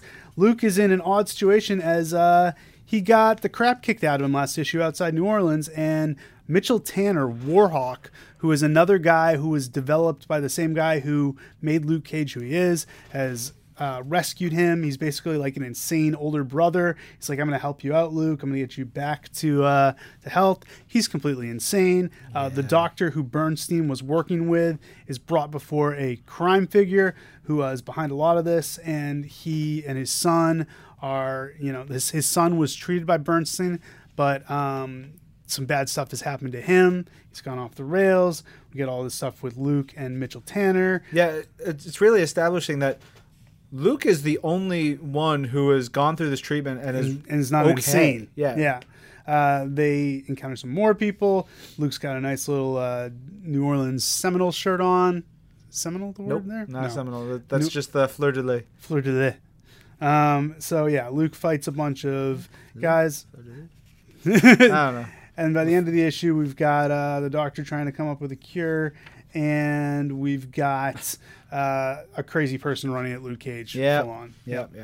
All right, we've got Man-Thing #5, the final issue in this limited run, written by R.L. Stine, art by Tyler Crook. No, Tyler Crook does the backup. He does the backup and the cover art. Inside art by Herman Peralta and Rochelle Rosenberg. We get Man-Thing cutting off Old Father's head. There's craziness. There's gladiatorial matches. There's wackiness. There's this character named the Yellow Arrow. I enjoyed him. The Yellow Arrow was quite a delight. Total goofball. He lasts all of 4 pages, but it's fun. In the nexus of all realities, everything is weird, everything is crazy. R.L. Stine loves having the horror and the humor mixed together in this, and it puts Man-Thing in such a weird ending zone, but you also get this really this creepy backup story called The Perfect Boyfriend that is drawn by Tyler Crook, and it's gross, and it's very, as is noted in the final letter, it is very EC Comics, Tales from the Crypt, Vault of Horror style book, top to bottom. Totally. All right, Monsters Unleashed #3, written by Cullen Bunn, art by David Baldione, colors by Chris Sotomayor. The new intelligentsia has struck. They've teamed up with the Mole Man to capture Kid Kaiju. The monsters are rampaging. They're basically fighting Shield, who is also in contact with Damage Control. Whole lot of stuff's going there. Everyone wants to know where Kid Kaiju is. Elsa Bloodstone is fighting a bunch of moloids and basically yelling, "Who is your queen? Yeah. Who is your queen?" And they portray her the queen. Lady Hellbender shows up. She is working for the intelligentsia. She wants to bring King Kaiju back to them. There's a nice fight between Elsa Bloodstone and Lady Hellbender. The moloids get involved. The art by David Baldione is great, just depicting all this craziness. And then Kid Kaiju gets captured, and look who it is. It's our old friend Mr. Sinister showing up on the last page. Mm-hmm. All right, we've got Poe Dameron Annual #1, written by Robbie Thompson, art by Nick Farella, colors by Jordan Boyd. Opens up with just talk between General Leia Organa and Poe Dameron. Great stuff. And she's like, you're a pretty good pilot. You're also super cocky. You're very foolish. You get yourself into trouble. Please don't get into trouble. Of course, we open up. That was a flashback. We open up. He's in trouble. Big he trouble. and BB-8 are in a dangerous situation. They found a minefield. They done got blowed up. And they may be able to salvage themselves and find some cargo. They run into some stormtroopers. There's great stuff. Great looks. Nick Farella does really great Love Leia. Nick Farella. We need Nick Farella in another regular series soon. Yes. And Robbie on all the things. I love Robbie Love Thompson. Robbie. You got a big old writer crush on Robbie Thompson. I do. You know what? You should. Yeah, because he's great. He's right. He's excellent. And you get to see Poe being Poe, talking his way in and out of situations. And he's thankfully got people who have his back. Really great stuff. And it's cool because this is an annual. It's a one-off story, but it does tie into the main series. Very much so. It's great if Important you just stuff happens. If you just want to read a Poe Dameron, Princess Leia, Queen General Leia story. But if you are reading the main book, bam, it's right there for you. Royals #4, written by Al Ewing, art by Tony Silas, colors by Jim Charalampidis. It's a hard one to pronounce. In the future, Maximus is the last inhuman standing. He is surveying a ruined landscape. Meanwhile, back on Hala, in the present, Ronan the Accuser, who's still all powered up thanks to the Black Vortex, is taking stock of all the dead Kree. And then the Royals show up. And then things get terrible. Because if you recall, Ronan was married to Crystal. And we all know what happens when you're married to Crystal. Oh, she treats you terribly. Okay. So Ronan is very upset. He goes against the Inhumans. Marvel Boy's in the mix. Swain is in the mix. And Ronan basically goes, I accuse you. And it's not just that Crystal ruined their marriage, but it's also that the royal family was basically ruling Hala at one point, and then they just took off when they were bored.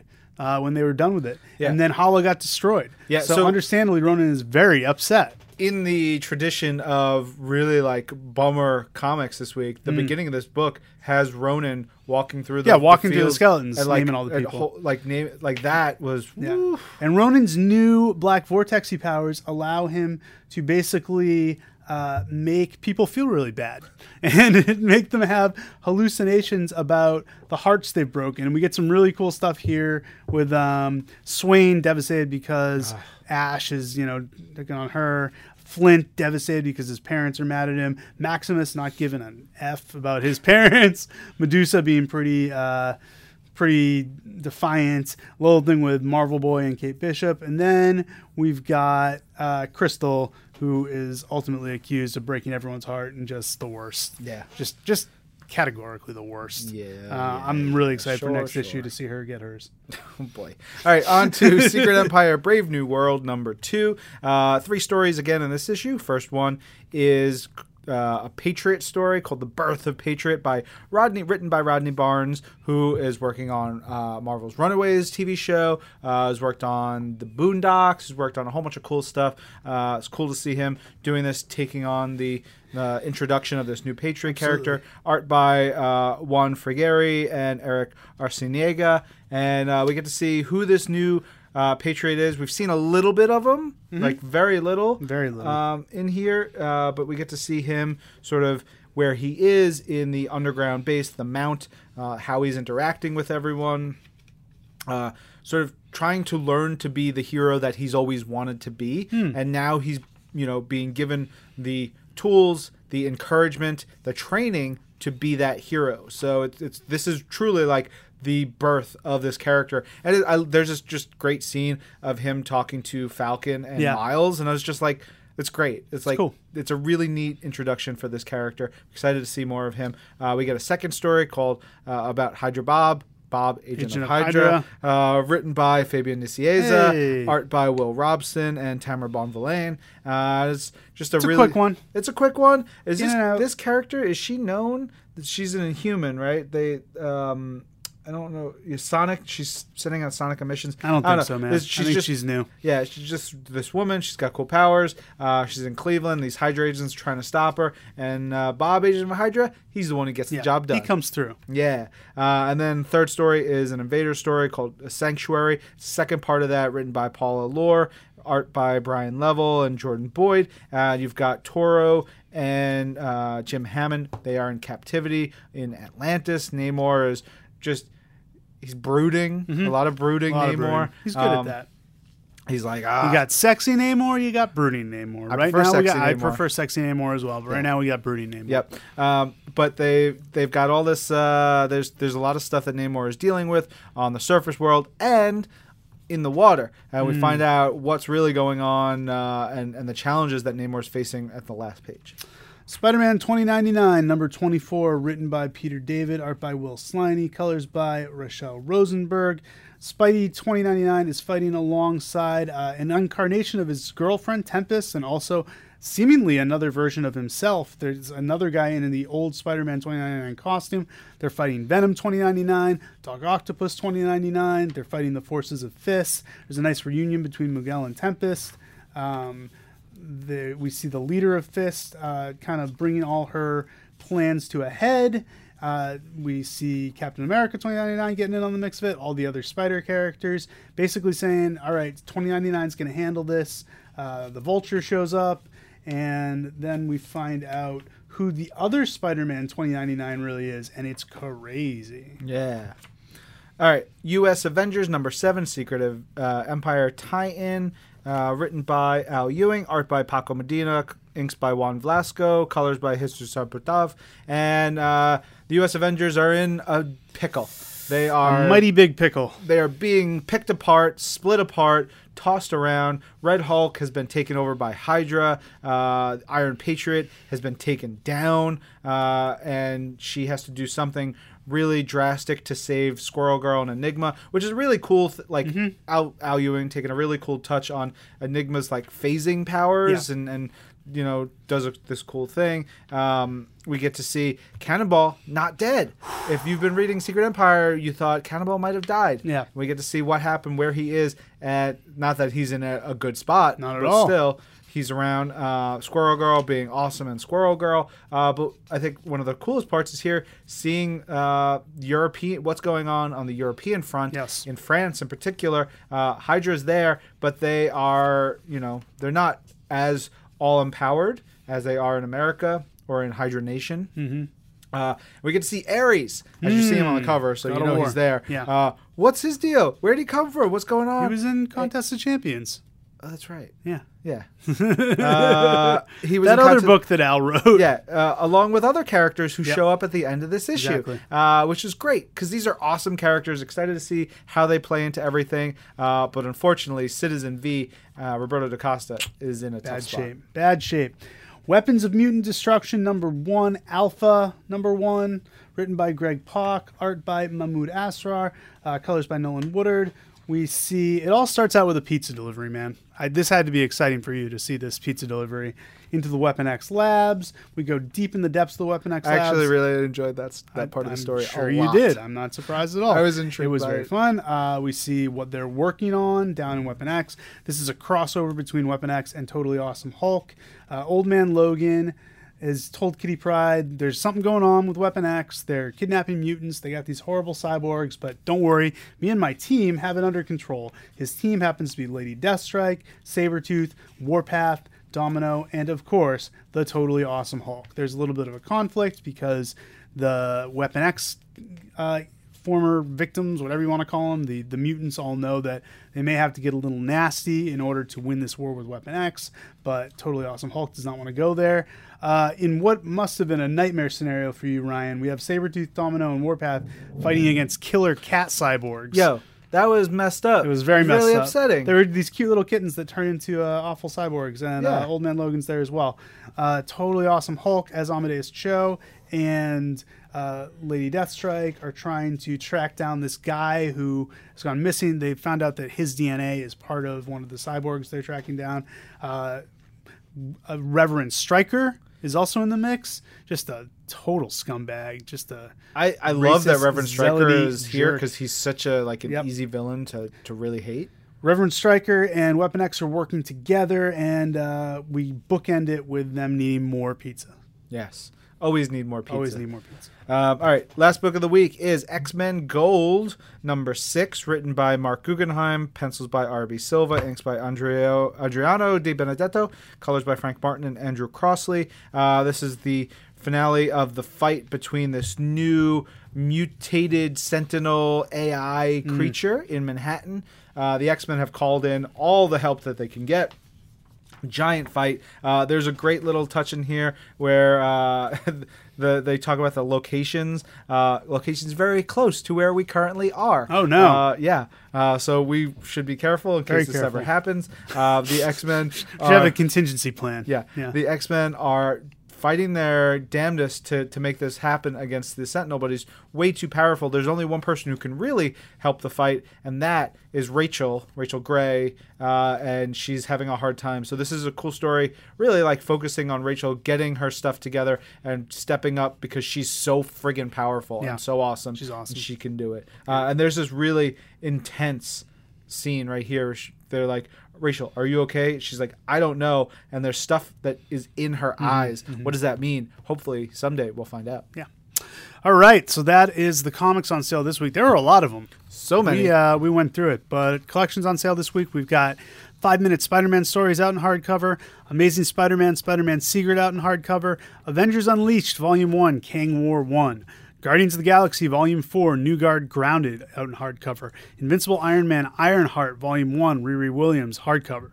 Occupy Avengers Volume 1, Taking Back Justice. Please buy that collection if you've not been reading. It is really, really good. Spider-Gwen Volume 3, Long Distance. Spider-Man Doctor Strange, Way to Dusty Death. Spider-Man Doodles. What is Spider-Man Doodles? It's just a little coloring book for people, I think. Okay. I don't know. You don't know? I have no idea. Okay.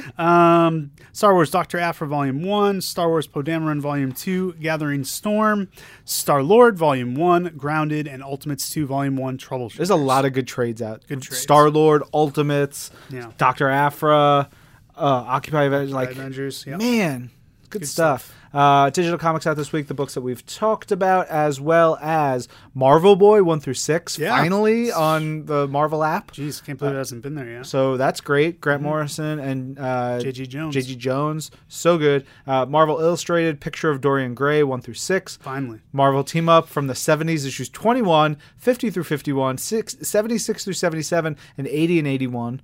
Marvel Universe Ultimate Spider-Man from 2011 series 2 through 28. Yeah. Digital collections on sale. It's a lot of similar stuff. We've got Avengers Unleashed Volume 1, Kang War 1. It's always a lot of similar stuff. I know. But we always read it. Yep. Guardians What's of the wrong with us?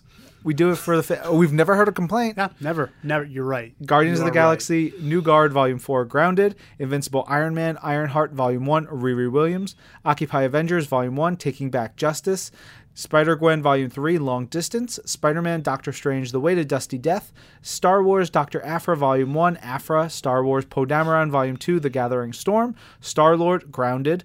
Ultimates 2, Volume 1, Troubleshooters. Alpha Flight Volume 1, you gotta be kidding me. That's gotta be the Scott Lobdell. Yeah, that was the Scott Lobdell series. And Clayton Henry. Good, really good art there. Yeah. Excalibur Visionaries, Alan Davis Volume 1. X Factor Forever. I loved X Factor Forever. What was that one? It was Luis Simonson and Dan Panosian doing basically X Factor if they kept going. Yeah. It was really good. It was the really original good. X Factor. It's excellent. Yeah. X-Force Cable, The Legend Returns. X-Statix Volume 3, Back from the Dead. Love X-Statix. Yeah. All right, freshly digitized on Marvel Unlimited, we've got all new X-Men number 16. We've got Alpha Flight, the original 1983 series, issues 20 through 27, 29, and 39. Amazing Spider-Man Renew Your Vows number 2. Cosmic Powers, the 6-issue limited series from 1994. Was each issue a different spotlight on a different character, right? one. I know Thanos had an issue. Tyrant, I believe, had an issue. Jack of Hearts might have had an issue. All over the place. Firelord, maybe? I don't know. I want to say Marvel, but before he became Legacy. Yeah. When he was Legacy. Yeah, when he was Legacy. Yeah, very cool. All right, Daredevil number 14, Deadpool Back in Black number 5, Doctor Strange, Punisher, Magic Bullets number 3, The Infinite Comic, Fool Killer number 2, the full 4-issue run of Further Adventures of Cyclops and Phoenix from 1996, some dope John Paul Leon art. Yeah, I was just about Peter to say that. Milligan wrote it. It's the origin of Mr. Sinister. It's excellent. You have to read it. That should be a future That Twim should be URC. a future That is Twim really URC. good. Because we don't do enough. X-Men. Ghost Rider Xmas Special #1 Infinite Comic. Guardians of the Galaxy #15. Hey, we're in a resurrection right now. Oh, we can do all we can the do whatever extra we want. Guardians of the Galaxy #15, Gwenpool Holiday Special Merry Mix-Up #1, Hawkeye #1, Inhumans vs. X-Men #1, Marvel Universe Avengers Ultron Revolution 6, Old Man Logan #15. What about Mosaic #3? Mosaic #3, of course. How could we ever forget that?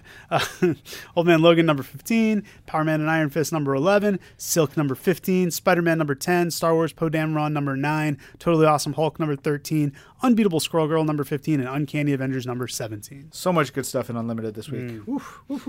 All right, so let's go straight to my conversation with Tom and Alana about Secret Empire. Then we will throw things over to the West Coast where they have all the latest on movies, TV, and games. And then back to us to answer your questions and comments. And now, from Marvel headquarters, it's This Week in Marvel News! All right, welcome back to the Secret Empire corner here of This Week in Marvel. We have our most intrepid guests of all time. They're the best. We love having them. Alana Smith, welcome back. Tom Brevoort, always a pleasure. Hello, Ben. How are you guys doing today? Good. Yeah, We're doing all right. tentative. We're doing all right. All right.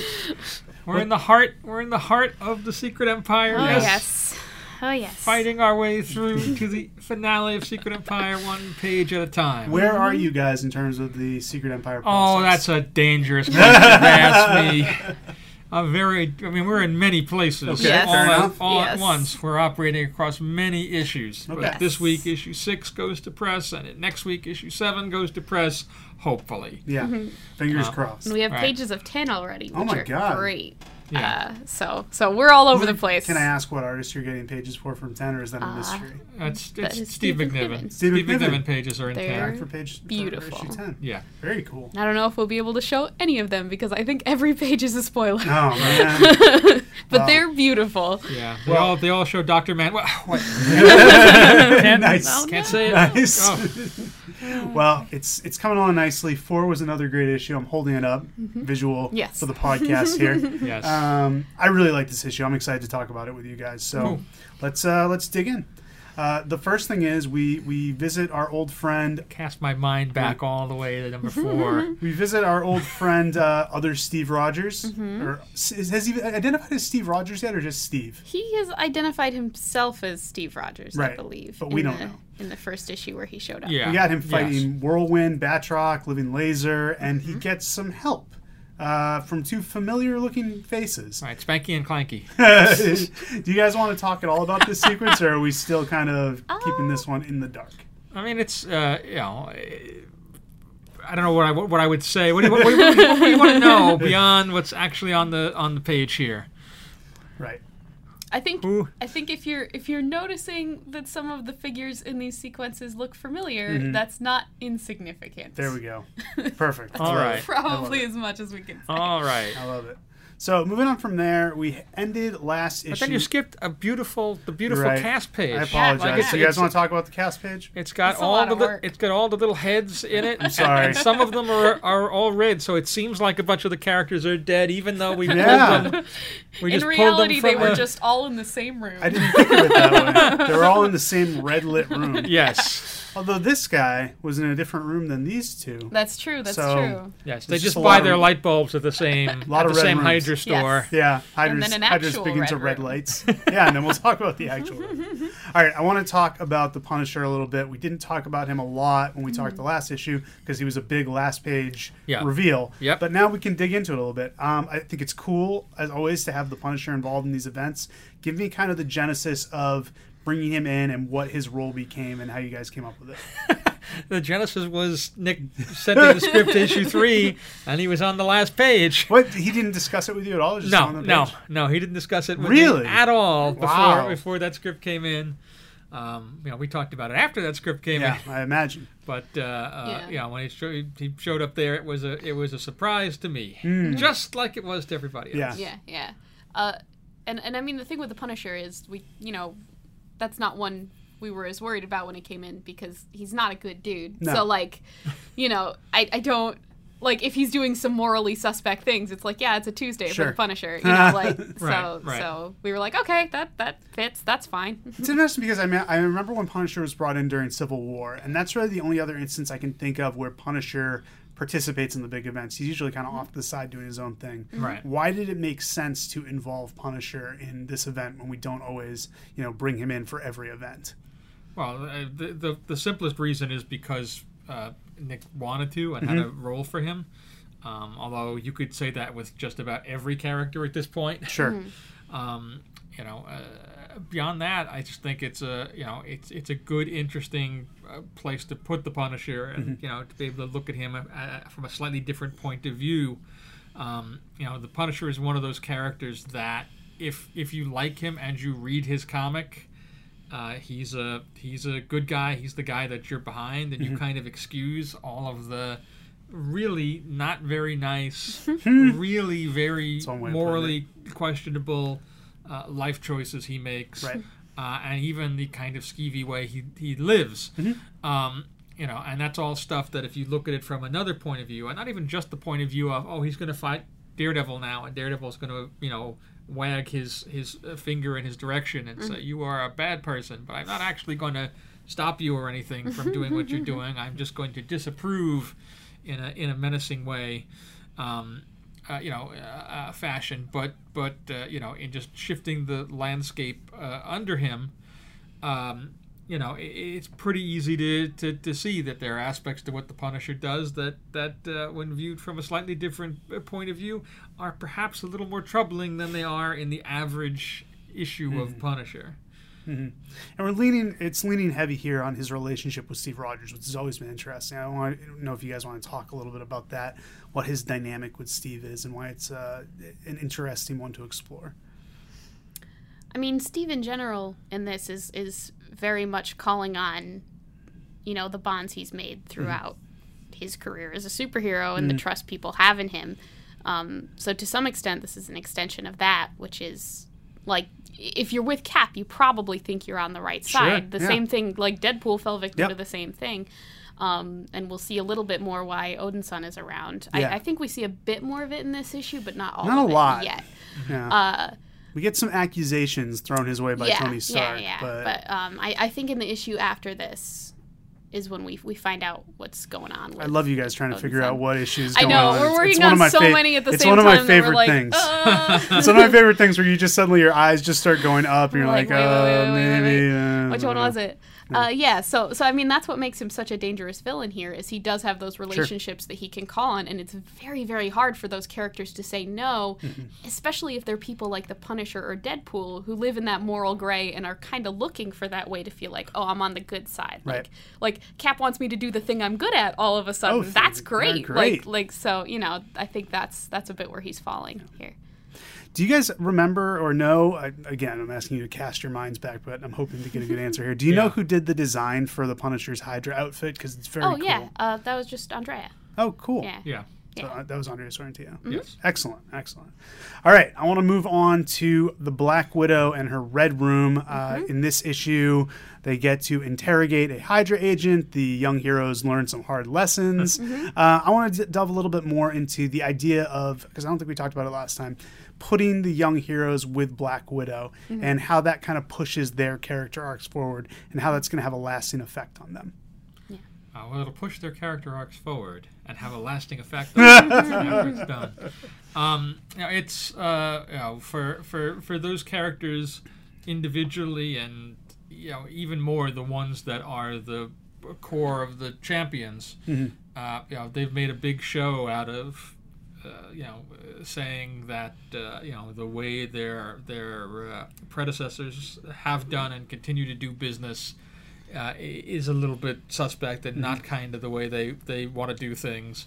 And that's an easy thing to say when everything is fine, and it's not as easy a thing a line to walk or a tightrope to walk when things are not so fine. So part of the interesting thing about their journey is forcing them into the hardest part of this situation and seeing who will do what, and how far anybody is going to go, and how much this these beliefs are going to stand, and how much of them will bend given the situation and given the circumstance. Yeah, and I think all the young characters come from fairly different places in this, like even individually too, because Nadia, the new Wasp, has the history with the actual Red Room. Yeah. Right. So this is going to grate on her a bit, and make her question her place in it. And Miles is still haunted by the events of Civil War II, which predicted that he would kill Captain America. Right. Which, when Captain America is in the place where he said where the Vision said he was going to be, and suddenly evil, it's like, oh, well, maybe I didn't dodge that bullet after all. So, and then the others are at varying degrees of how comfortable or uncomfortable they are with this. So we'll see them start to make choices as the story goes on about where they want to fall here. Let's dive right into the Ultron of it all with a quick diversion to talk about, we have kind of the first skirmish between the Hydra Avengers and the Avengers Underground here. It's a neat group dynamic. It's characters you don't necessarily see a lot. There's some cool battles. I wanted to ask you guys if you had, and I'm asking you to remember an issue that you put out a long time ago. I understand that. Right. What are some of your favorite moments from the first fight between the Avengers and the Avengers? Wow. Again, it gets tougher to again, the one moment that I'll slowly flip these pages so you have a shot at remembering. Again, the one moment that I remember is just the 2 seconds of Scott Lang and Eric O'Grady and Black just Ant blasting through the floor. So that in particular stands out to me as a thing I hadn't seen before, which is sort of odd given that they've both been running around in the Marvel Universe together for so long. Yeah. Apart from that, all the rest of it was wonderful. But it was good. It was a fun little fight. Yeah. And I like the moment where you think, oh, this is going to be the Cap Iron Man fight, and they don't quite get to have that moment, but the build up to it is pretty cool. They get interrupted. Well, I want to talk about that for a sec. I mean, Tom, you were around for Civil War, which was really, I would say, arguably the first time Cap and Iron Man butted heads. I mean, they had in the pages of Avengers. Again, that's not really true. Okay, this is why I have you here. Please correct me. Historically. And it's not a consistent thing, but historically, there have been plenty of times over the years where we've seen Cap and Iron Man butt heads. During Armor Wars, for example, they had a big throwdown. That's a good point. Even before that, the first issue of Avengers I bought off the stands, which was the second issue in the Korvac saga, is the end of a cycle of subplotting where Iron Man is running the Avengers and Cap doesn't like the way he's doing it, and he at a particular point, the mansion has been wrecked up the week before by Count Nefaria. Now Henry Gyrick has come in and shown up there, and Cap loses his cool, and he calls Iron Man something like a low-life mercenary. And I know the issue you're talking about in the head and so forth. And, So it's a long, proud tradition of Cap and Iron Man not getting along. Again, they get along and they don't get along. So but it's one of those. Like, you can find more examples of that than you could have, like, Cap Thor or Iron Man Thor. So what's at the heart of that? Why are they best friends and yet at the same time seem to just match up so well against each other? I think to some degree they're best friends because we put them together and made them the Avengers back in the 60s, and so they've shared a lot of common ground, and on a certain level, they both kind of want, in the broadest strokes, the same thing. I think, though, as people, they're very different people. Tony is a child of privilege and Steve is a child of poverty. Their backgrounds, while there are similarities between them, their backgrounds are completely different. And I think Tony is more overtly flawed than Steve is. Sure. Steve has his flaws, but those tend to be concealed under the mantle of Captain America, and those tend to come out more as self-doubts than overt doubts. And so I think it's very easy to have them aligned by common cause, but because they are so different, and because I imagine for Tony sometimes it's difficult to look at Captain America standing there and not feel like it's his dad disapproving of him, I think it's very easy to sort of set them on edge to one another. I think also they're both characters of very strong convictions, and I think they respect that in each other, but then the problems arise when those convictions do not line up, because they still are like, look, I'm really glad you believe that thing you believe in so hard, but I don't like it, and I believe the opposite thing, and it's two immovable objects that just won't, they can't reconcile things. And it's more complicated here because Tony's really trying to save Steve, he remembers. So he's fighting that much harder against, this person he sees as a sort of a usurper to the Steve he knows. So, yeah. Okay. All right, Tom, do you have something else to say? No, we're good. Okay. Let's talk Ultron. Ultron, typically a villain who would necessitate a whole event or story by himself. So I think it was very interesting. I remember when this cover first came out, we saw that Ultron was on the cover. Right. And we're like, okay, Ultron's going to be a part of this story. A lot of people were thinking, how is he possibly going to fit? Right. I think Nick found a brilliant way to fit him in, and he plays a great role. But I do want to talk to you guys about that, the idea of bringing as big a villain as Ultron in for essentially one issue of a larger story. How did that come about, and why did it work? Well, again, that was one that took some convincing on. Yeah. In that, what you say is exactly right. And particularly in the Avengers world, there are two villains I guard like crazy. I think we've talked about this in the past. It's Kang and Ultron, and the reason I guard them like crazy is the Avengers only have two villains that are worth anything, and they're them. And for a bunch of years, particularly in like the 80s, both of those characters had kind of been, I don't want to say mistreated, but they'd been kind of undersold by a string of stories that didn't approach them on the same stature that you would a Doctor Doom or Magneto, one of the big hitters. Yeah.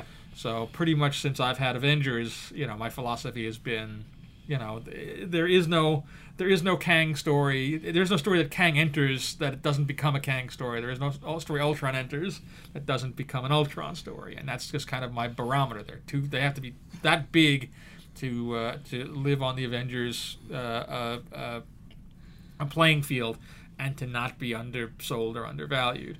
So this was definitely a conversation that Nick and I had going in. I think Nick does a pretty good job here, for all that Ultron is really only, at least so far, in this one section of making him formidable, of not underselling him. They don't trick him, they don't defeat him, they don't unseat him, they really don't do anything to him that he doesn't want. He's in control of pretty much everybody on the board the entire time, and is pretty scary for all that he's wearing a silly apron. I thought that made him more scary. Yeah. I think.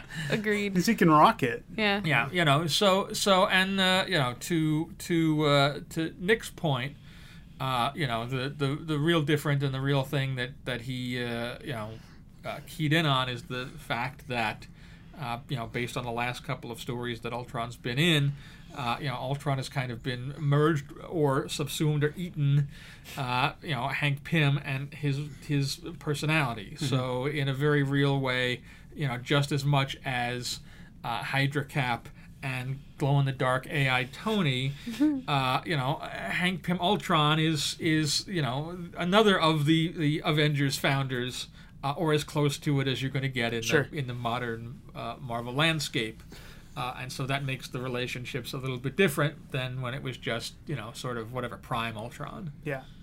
Alana, you've got kind of a different perspective, because though you work with Tom, you have not spent years safeguarding Kang and Ultron from the ravenous writers who want to consume them. How did you react when you saw that Ultron was going to be in here? Well, you say that, but since I've been hired, that has been the company line. Sure. So I've never known another version. Okay, by the time enough. I got here, they were already in do not use them unless absolutely necessary. So when that when we were talking about using him here, I too was like, just fall right in line. What are we doing? Why are we why would we have him here? And I think the thing that makes it click for me is what Tom said, is that they don't defeat him.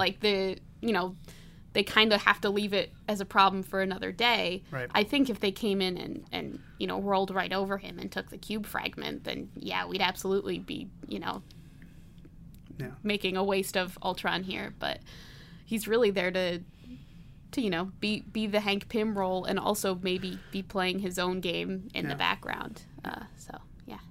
Nick's really, I guess, the third writer to approach this new take on Ultron because Rick Remender created him, created this version. Right. Then we had Jerry Duggan handle him in Uncanny Avengers. So Nick's really the third. It's very much a new character. How did he approach kind of carving out this version of Ultron and how he's different from Ultron's past? Well, I think there's a lot of Jerry's. We were calling him Pimtron when we Pimtron, were bringing nice. him up. I think there's a lot of Jerry's Pimtron in here. The kind of, he's got that friendly face, but he's also super deranged, and there's this smile, but there's a threat underneath. And kudos to Leinil Francis Yu, who just draws him terrifying. Yes. I mean, Andrea Sorrentino did a great job. Yeah. Leinil, they're really owning this design. It's a kudos. And before that, Pepe Larraz was the one who drew him in Uncanny Avengers, and he really hit that. He's got like this, very wholesome, like blonde little face, and then he like pukes up Ultron, and then he's Ultron, and it's horrifying. So I think a lot of it comes from there, but I think Hank Pym is a character that Nick has a lot of interest in, because he's a very complicated, Hank is a very complicated dude, and putting him in this Ultron status, and Ultron has his own complications. It's just an interesting cocktail of things. Yeah, well, it's the kind of guiding philosophy behind this iteration of Ultron, and certainly one that Spencer plays in on, is that, and it vexes a certain type of fan because I hear about it. They ask me the question every once in a while. Okay. And again, the fans that really want their handbook stuff spelled out very concretely. We really have not said one way or another. Is this Hank we've been very cagey in about Ultron, it. or is this just Ultron who's gone bananas? And so you can read any of these sequences, and indeed all of the Ultron stuff going back to Rick's OGN, in two different ways. And that, I think, makes it more interesting because you're not quite certain what you're dealing with and who's there. So I'm in no particular rush to define that one way or the other. I think the uncertainty of it is the interesting part. Cool. So we have this little dinner, this awkward little dinner with Ultron wearing his Kiss the Overlord apron, which I think is terrifying. We should make those. You really should. We should definitely merchandise those. And one thing I want to touch upon before we get into kind of the big discussion that happens, because there's a huge Avengers discussion that happens here, is Hercules kind of needling Odin's son about how he's betrayed them, why he's doing what he's doing. We get an explanation of what happened to Scarlet Witch. She's possessed by Chthon. Right. Is that how you pronounce it? Chthon? Yeah, Chthon, right. or Chthon. Awesome. Chthon. And we find out, the Vision's been corrupted by a computer virus, essentially. But we still don't really know what the deal is with Odin's son. Are we going to be finding that out, or...? Yeah, I mean, you get it, as Alana said, it is 5. It's the next issue, Secret Empire 5. There's a whole sequence that's very specifically about that, and there's a bunch of material that goes right to the heart of that and what's going on with him and why he's doing what he's doing and what he's thinking and what he's feeling about all of this stuff. Cool. All right, so we'll get into that. Right. Again, it's also once you actually have it laid out in front of you and once you think about it from the perspective of Odin's son, I think, at least for me, you kind of go, oh yeah, okay, I get that completely. That makes total sense if you look at the situation and look at what's going on and what has happened from his point of view. Yeah. So we get the big conversation here. We get Ultron kind of, interestingly, Ultron is the one who takes the heroes to task, saying, you guys have been causing all these problems with your civil wars and your this and that, and he kind of lectures them, and then I love this moment with him and Tony. This is one of my favorite moments of the series where Tony just flips out, basically says what a lot of people always say about Hank Pym was inferiority complex and all things like that, and then hits the kind of the sacred cow of talking about what he did to Jan and how that ruined the Avengers. Tom, as someone who's been a steward of the Avengers for years, I feel like this is a huge conversation. Like this is something should have we've imagined it happening for years, and it's just, I don't know, it feels to me like an epic Avengers conversation. So again, I want to ask, how did Nick convince you to let this conversation take place, and how do you think he handled it? Well, it's not like I needed much convincing for this. Like you say, on some level, you'd almost assume that conversation had happened somewhere. Right. And we've seen things like it Little bits. in the past. Sure. Chuck Austin did a version of it between Hank and Hawkeye in his run now 15 years ago, and all the stuff on the path to Hank's redemption in West Coast Avengers, and so it's not like we haven't seen people, different writers and different characters address this. It's a lingering bit of Avengers business, and again, like it or not, and spend as much time and as much effort as you want on trying to change it or turn it around. It's always there. That one, ill-considered panel, in a comic from 1981 still remains the most noteworthy Hank Pym moment there is. Nothing else has eclipsed it, and indeed probably will eclipse it in the mind of most people. And I feel like that's the challenge of every writer who approaches Hank Pym, is how do we get him past that one panel that's defined him. So it was right, and I don't think, I don't know that there's any way that you can. You can't really get past that. You just have to accept that that's the thing, and move him on from there. So in terms of the fodder of it all, that's certainly the two-facedness. I'm blanking on the word. Which is stupid. I'll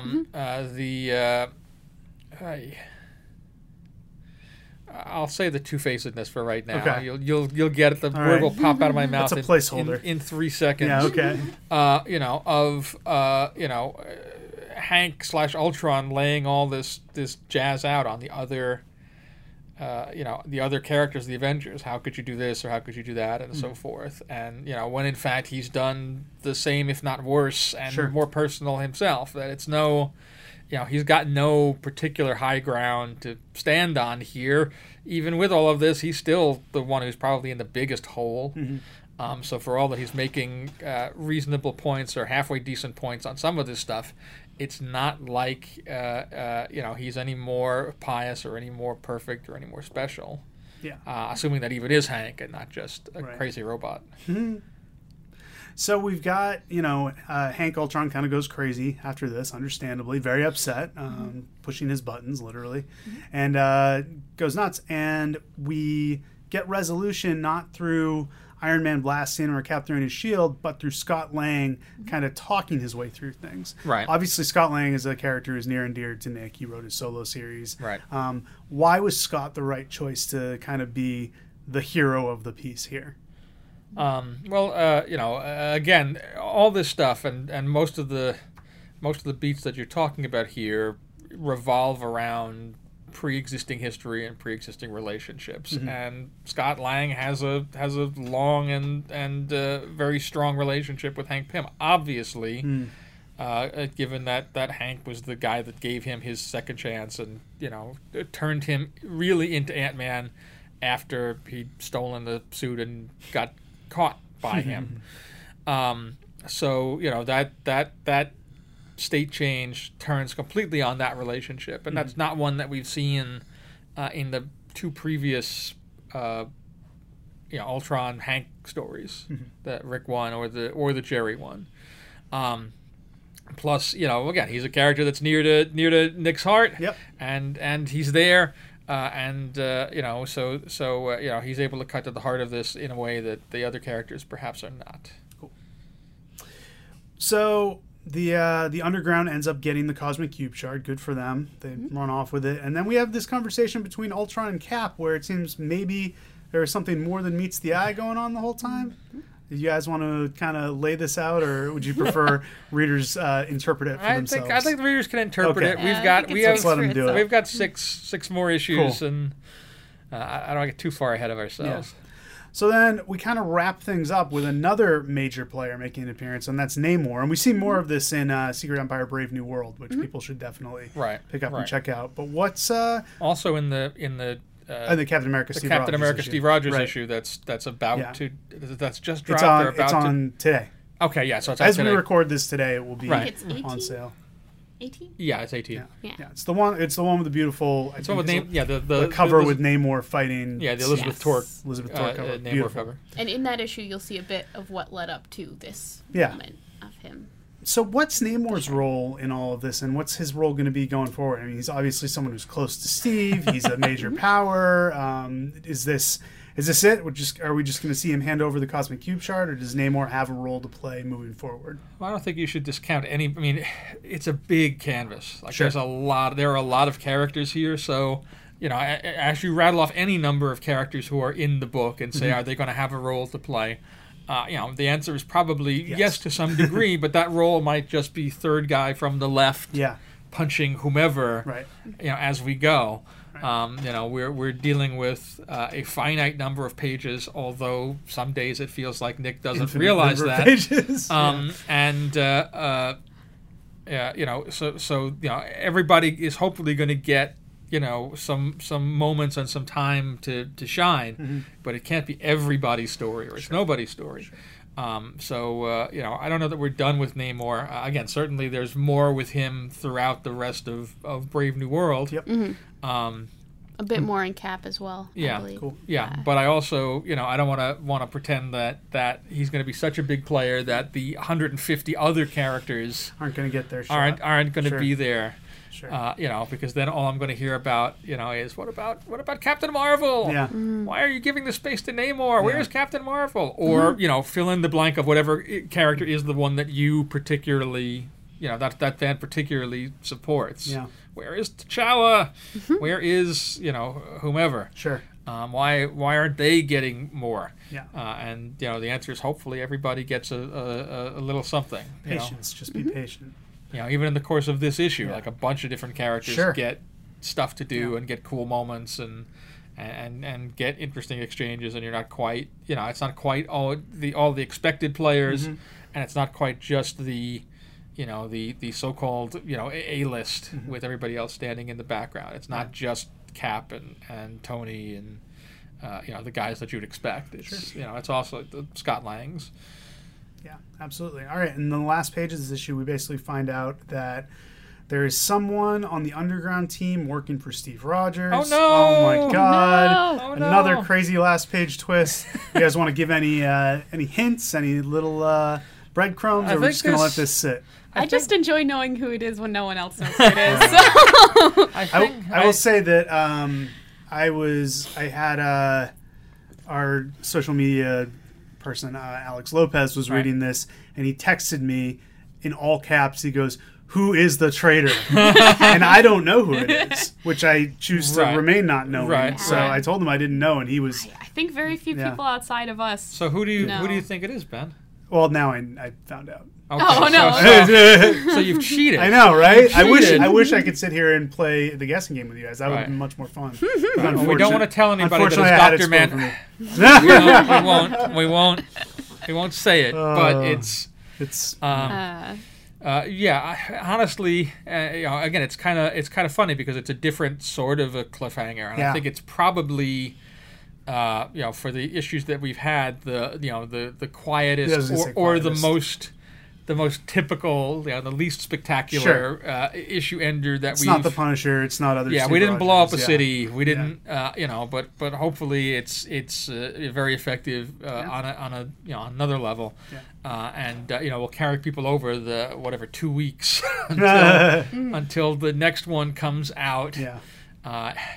Frighteningly too soon. Yeah. From my scheduling point of view, but not soon enough from people that want to roll into the rest of the story. I know you guys are working hard, and we appreciate you taking the time out to talk to us. I'm really enjoying Secret Empire. I think it's been great so far. You. This was an excellent issue. You guys are doing tremendous work. So, well, Nick is, again, for all that we grumble and moan, Nick is doing a really good job of managing a cast of thousands and making the sure art, all this stuff fits together. Well, that too is we have one of the best armies in comics drawing this event. Yep. Which and is they're working super hard. Yeah. We're throwing a lot at them, and they're still just turning in amazing work. So. Awesome. We'll have you guys back in, what did you say, a couple weeks, Tom? I don't even think it'll be a couple at this point. I think it's... Could be a couple days. Yes. Well, whatever. Very, it's always a pleasure talking to you very guys. soon. Number 5, any time now. I think it's next week. Yep. Number 5. Cool. Thanks, guys. It's the West Coast, show me and the Wolfman. It's the West Coast, show me and the Wolfman. It's the West Coast, show me and the Wolfman. It's the West Coast, show me and the Wolfman. It's the West Coast, show me and the Wolfman. It's the West Coast, baby. Yeah. Hello, this week in Marvel Lights. This is Marvel.com editor Marc Strom, and This is editor Christine Dunn. and we're not going to do the weird Stromstein bit. What happened to the farewell tour? Yeah, because we've got a bunch of guests with us. Y'all, introduce yourselves. Y'all, I'm Danny Koo, senior producer, Marvel Games. Howdy, folks. Tim Hernandez, director of game production, Marvel Games. And Becca McIntosh, operations manager, Marvel Games.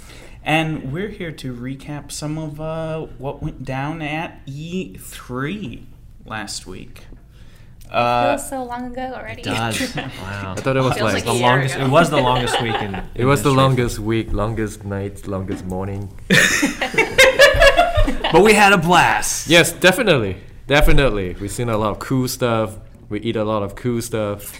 Saw a lot of fans. Saw them encounter our games for the first time. Yes, Excellent. hands-on. I'm still blown away by that gigantic Lego Medusa that was given Dude, away. her hair was amazing. It was incredible. I'm very jealous of I her. really I know. wanted to steal it. I don't know what the giant Lego Medusa was. I'm still just blown away by the huge fact that there was a Spider-Man on a helicopter Oh yeah. falling down. What? Spider-Man wasn't falling. Well, And he stopped the the He was saving the helicopter day. He was stopped falling it. down. That helicopter was webbed up, sir. Yeah. The city was saved. But it was falling down before it was webbed up. So Sure. is my do point. we know what happened to the helicopter? you know, that's a After great the show. question. I don't know where that helicopter went. Oh, most importantly, where did Spidey go? You know, you gotta stay tuned for more information on Marvel Spider-Man. But it was a really cool, historic E3 for Marvel Games. It was super awesome to have 3 titles participating in E3, 2 in the Sony Media Showcase, and Marvel Spider-Man wrapping up that showcase in a spot of honor was just amazing as fans and them as part of the team that helps put the games out there. And Spider-Man won multiple.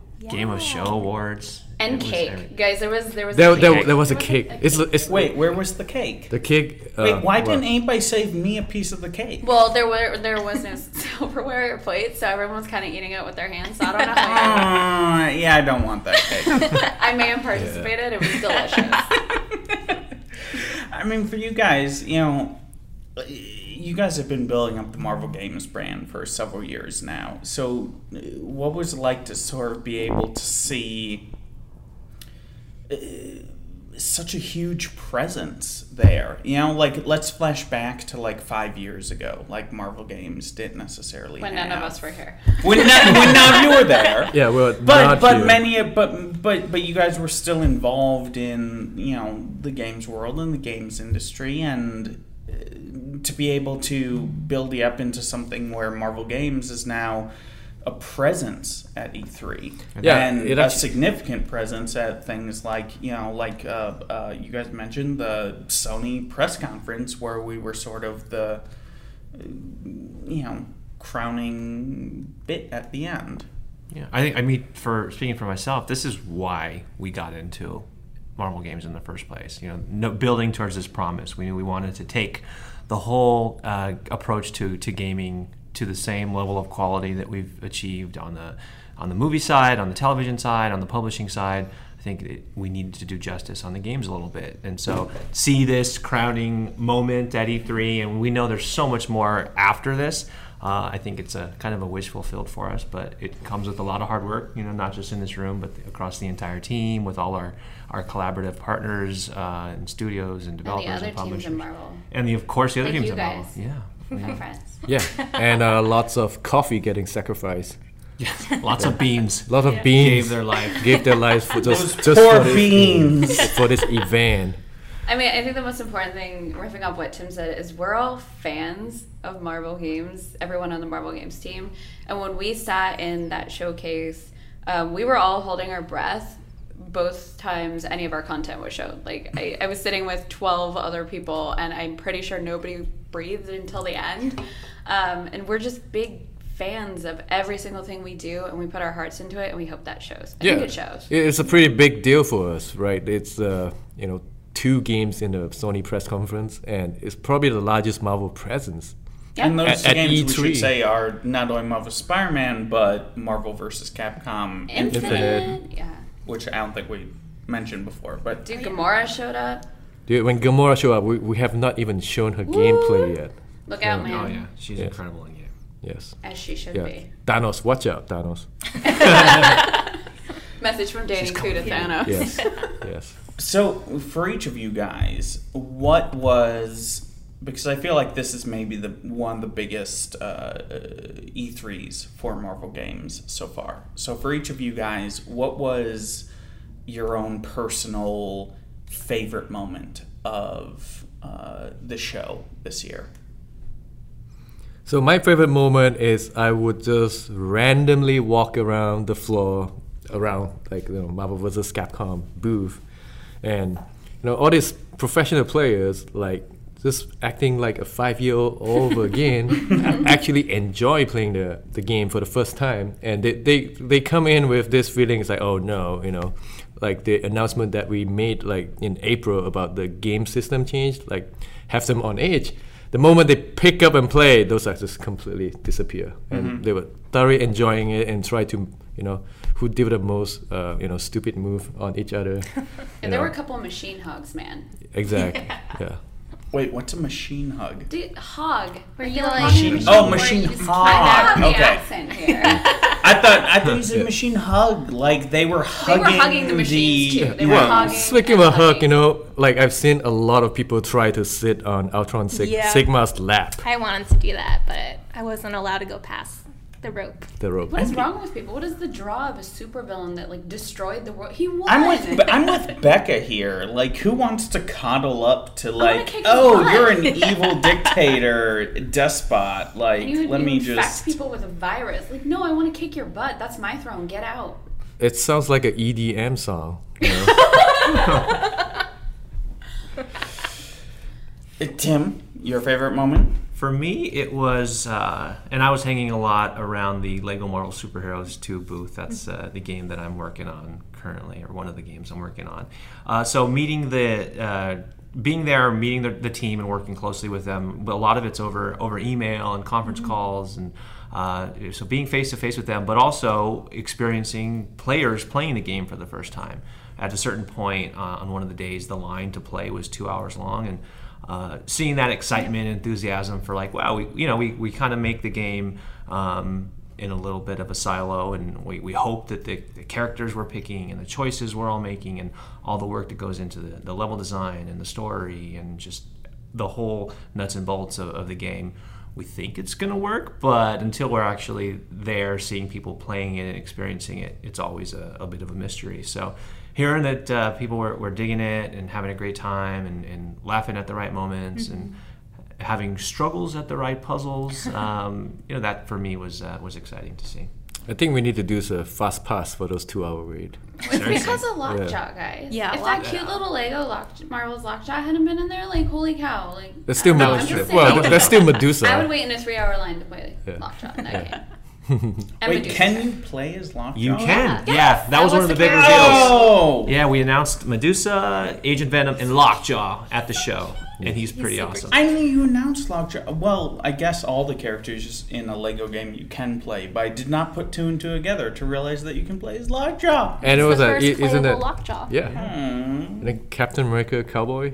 Oh, yeah. White cap, and he also had a giant minifigure Yeah. statue, oxymoron there, but an 18-inch minifigure statue built out of Lego bricks, and it was pretty sweet. What He also happened? revealed, wasn't it Agent Venom? Agent Venom, yeah. Yep. Who I love from the comics. It was cool to see him in. What happened? He's never been in a What Lego happened to game. those Legos? I need to find out. Yeah. Those were a lot of things from Well, we E3. know. We're like, where are Yeah. they? Where now? are all Somebody, this stuff somebody at won E3? Medusa. Yeah, that was a somebody part won of the They are comms. absolutely not sitting in the trunk of my car. Wait, The maybe Mark knows helicopter? what that helicopter. Yeah. Ultron Sigma took the helicopter and the mini They're gone, guys. But I know where Ultron Sigma is, so I guess I know where everything is. Oh. Danny has the keys to The Triad. Triad. The Triad has it. The Triad has it. the warehouse. But all right, Becca, you've been described as the MVP of No. our E3. Yes. Without Becca, What- all the schedule is gonna be. It's What- crazy. What was your top moment of the show? Don't say the minute it ended where you could go to sleep. Darn it. All right, my second favorite. No, I think Tim mentioned we work in a silo and we're always heads down, and we get to work with these amazing collaborative partners that we have. What was really cool was at the end, but I'm not going to say sleep, at the end, walking around to everyone that was there from our team, from their team, from all the Marvel support that we had at site. We got to high five and just be like, man, like, did you see how everyone reacted? And just feeling that energy and getting to high five them in person instead of high fiving my computer, wishing I could have like physical contact. That was really special to me. Do you normally like high five your computer? Like, how many computer screens have you broken? That's between high me and fiving. IT. Okay. Okay. All right. I'm just curious. Like, Between me and IT. No, I mean, I think, like I say, like, it's a really exciting thing to see. You know, I've been here for more years than I'd like to admit. But, no, it's exciting to see you guys, you know, Marvel games have such a huge, prominent presence in the show and have such a footprint on the show floor and everything. So, congrats to all you guys. For all the hard work you've done in order to make that all happen. Well, Thank you. It wasn't just Just us, us, but no. thank Yeah. you. Well, Thank you. We'll I take, give, we'll take it. We'll I take give it. The Danny, I Yeah. give Danny 125% of the That's credit. fine. Yes. That's Everyone what, else, That's what I do. it's nice that you guys get to support Danny. He just wants the Sigma statue. He does. I think I know where it is. I mean, Sit at your desk. We have so much more to come, so we're so excited so that much more. E3 2017 went off like it did. Just keep your ears. So we Yeah. did. Oh, we'll Open. see you guys It's gonna at be busy D23, summer, exactly. Yeah, we'll be there. We're going to D23. which is like in 3 weeks. Yes. Yeah, and what can we tease? What can we say for what you guys have coming We up at have D23? five. We have 5 partners going to have a booth presence. It's gonna So be awesome. Marvel You wanna Games go- panel on Yep. Saturday afternoon. I think it's 1:00 at D23. That's we are part of a That's right. Well, Disney company panels, but Marvel Games will be on a panel Saturday. There's going to be some cool stuff to check out there, and of course the 5 booths that Yeah. we'll have. I'm going to bring some Marvel vs. Capcom poster. Oh. So if anyone can locate me, I'll give you one. He's really hard to find, guys. He's Yes. not always wearing a hat. Wink, wink. And a hoodie. Hoodie and 100-degree And a Marvel heat. game shirt, probably. Probably. Yeah. Yeah. I'll be there. Yeah. And his name is not always Danny Koo. No. You cannot And just walk around. Please the floor do not bring screaming. me chocolate chip cookies. That's right. What else would you, Danny? What else would you not like to be brought?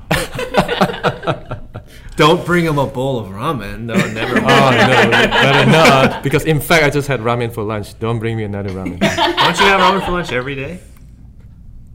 If it's up to Yes. me, if there's a ramen shop next to me, that will be every meal. Yes. All right, so don't bring Danny ramen or chocolate chip cookies. Definitely do not do that. And you will get a poster. Yes. Yeah. and our partners that are there, guys, help me out here. So we have Marvel vs. Capcom Infinite. Marvel Future Fight, Marvel Heroes Omega. We have Marvel Puzzle Quest and Lego Marvel Superheroes 2. So Yes. if you want to play any of those games or just say hi to the teams that worked on them, and Yeah. Everyone should Please come. come. You know, this is the first Come Marvel. hang out This is the with us. first Marvel Games D23.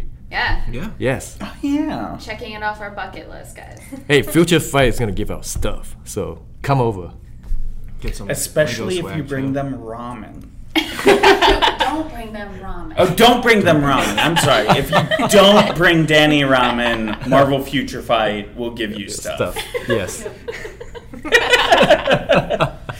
I'm excited for Puzzle Quest. Yeah. I miss my Puzzle Quest friends.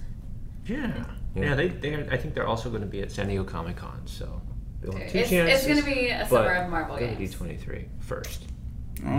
Awesome. So also, the Evo, the fighting championships happen at the same time during D23 as well. yeah. For those folks heading to Vegas that same weekend In the middle of summer. in the middle of the summer. When it's ready. For those folks that are simultaneously at D23 and in Las Vegas. It's not a far drive between. Yes. Do not bring me ramen. I'm just saying, like, if you played the Lego Lockjaw, right, he could portal you back and forth between both. Just food for thought. Genius. Food for thought. All right. Well, thank you guys for joining us. Anything else y'all want to mention? Very cool. Very cool. Very cool. Very cool. Pretty cool. All right. Stay tuned, guys. Christina and I will be back in just a sec. Until then, say goodbye, all the game folks. Bye, all the gaming folks. Bye, everybody. Thanks. Do not bring me cookies. Bye. Christine, what do we have to talk about this week? This week we shared I love Marvel's this Defenders No, Marvel's Defenders debuted its first big motion poster. picture. Motion poster. Yep. And poster. Yep. I guess it's not technically our first poster. I guess we revealed the that great shot of like their boots. Oh yeah, that teaser one. Yeah, the teaser. But this is the first real look at all four of the Defenders all together in once. And how they view themselves. Yes. I like it. I like the shot of them all together, all the four of them together, because it sort of is them just giving attitude towards the camera. Yeah. But I really like the Daredevil one. The Daredevil one is great. I mean, all of the individual ones are great. But there's just something about that group shot of them just sort of just like not them just being like, whatever, we're here. Yep. What do you want to make of it? That I greatly enjoy. Of course, Marvel's The Defenders entire series hitting August 18th. Yeah, on Netflix exclusively. On Netflix. Also this week, Marvel's Agents of S.H.I.E.L.D. was nominated for 2 Teen Choice Awards. Good call. It was for Choice TV Action Series, as well as Gabriel Luna for Choice Series Action Series Actor. I would say go vote, but I think voting has maybe closed Yes. by the time. Yeah, it ended yesterday for the first round. So there'll be more nominations to come for others. But for the action series, that's what won. And so congrats to the S.H.I.E.L.D. team for being nominated. Very nice. What other big news do we have this week? I think that was all the big news we can talk about for this week, right? Yeah, there'll be We'll more. have some. Yeah. We'll have some stuff next week. Just keep your eyes peeled to our social handles. Yeah, we've got some big stuff cooking for next week that we cannot fully talk about just yet. Yeah, so just tune in bright and early Monday morning throughout the rest of the week. Do it. All right. What Christine said. Where are we kicking to next, Christine? We're back kicking to New it York? back to New York for questions and comments. All right. Oh, and next week we have our TWIM URC, so don't forget to read part 2 of the X-Men Executioner's Tale. Is Executioner song? Yes. Wow. It's been a long 3 weeks. All right, yes. Like Christine said, we'll be talking with Ben and Ryan next week about the Executioner song, the second half of that, which is maybe one of the greatest single pieces of comic art that has ever been produced. So I highly recommend y'all tune in and follow along. I don't know. I think that's it. Yep. Say hi. Say hello to everyone in New York for us, except for Blake. Don't say hi, Blake. Don't tell Blake I said hello. All right. Thank you, everyone. We will be talking to you again next week. Questions and comments. Questions and comments. Questions and comments from you. Questions and comments. Questions and comments. Questions and comments from you.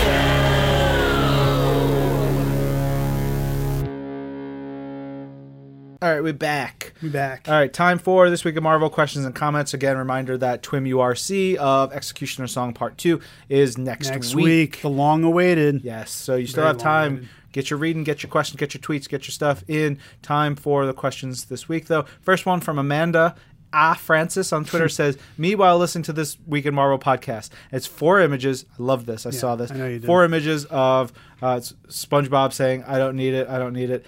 Freaked out SpongeBob saying, I don't need it. Then SpongeBob screaming, I need it. And then Amanda showing the comics that she bought because we convinced her to buy them all. Yay. Thank you, Amanda. Yeah. Haywood HWV says his pick for June 14th is Uncanny Avengers number 24. Jim Zub and company show how the Unity Squad is coping with the dark. Mm-hmm. Joshua Cooper, Commander Socket, says, I did not expect to like Gabby and Deadpool together this much. Hashtag friendship is dope. Friendship is dope. Yeah. T-shirts coming someday. Maybe. Raph AB says, oh, this is a recent one. Seeing Chip Zdarsky and Dan Slott playing with Spiro Spider-Man is the best. And you're CC'd on that. I was. Also from Raph AB, Captain Marvel number 5, that would be Mighty Captain Marvel number 5, was an exceptional book as always, but I hope Carol gets to make Steve pay for his betrayal. One more, thanks to Dan Slott, we know how Secret Empire came to be because Cap has a cute butt. Do we know what that's in reference to? Something Dan did on Twitter? It might have, or during the live stream. Well, that's what I was wondering know. if it was during the live stream. Yeah. And then... oh no, it's the image that's below. Oh, all right. Yeah.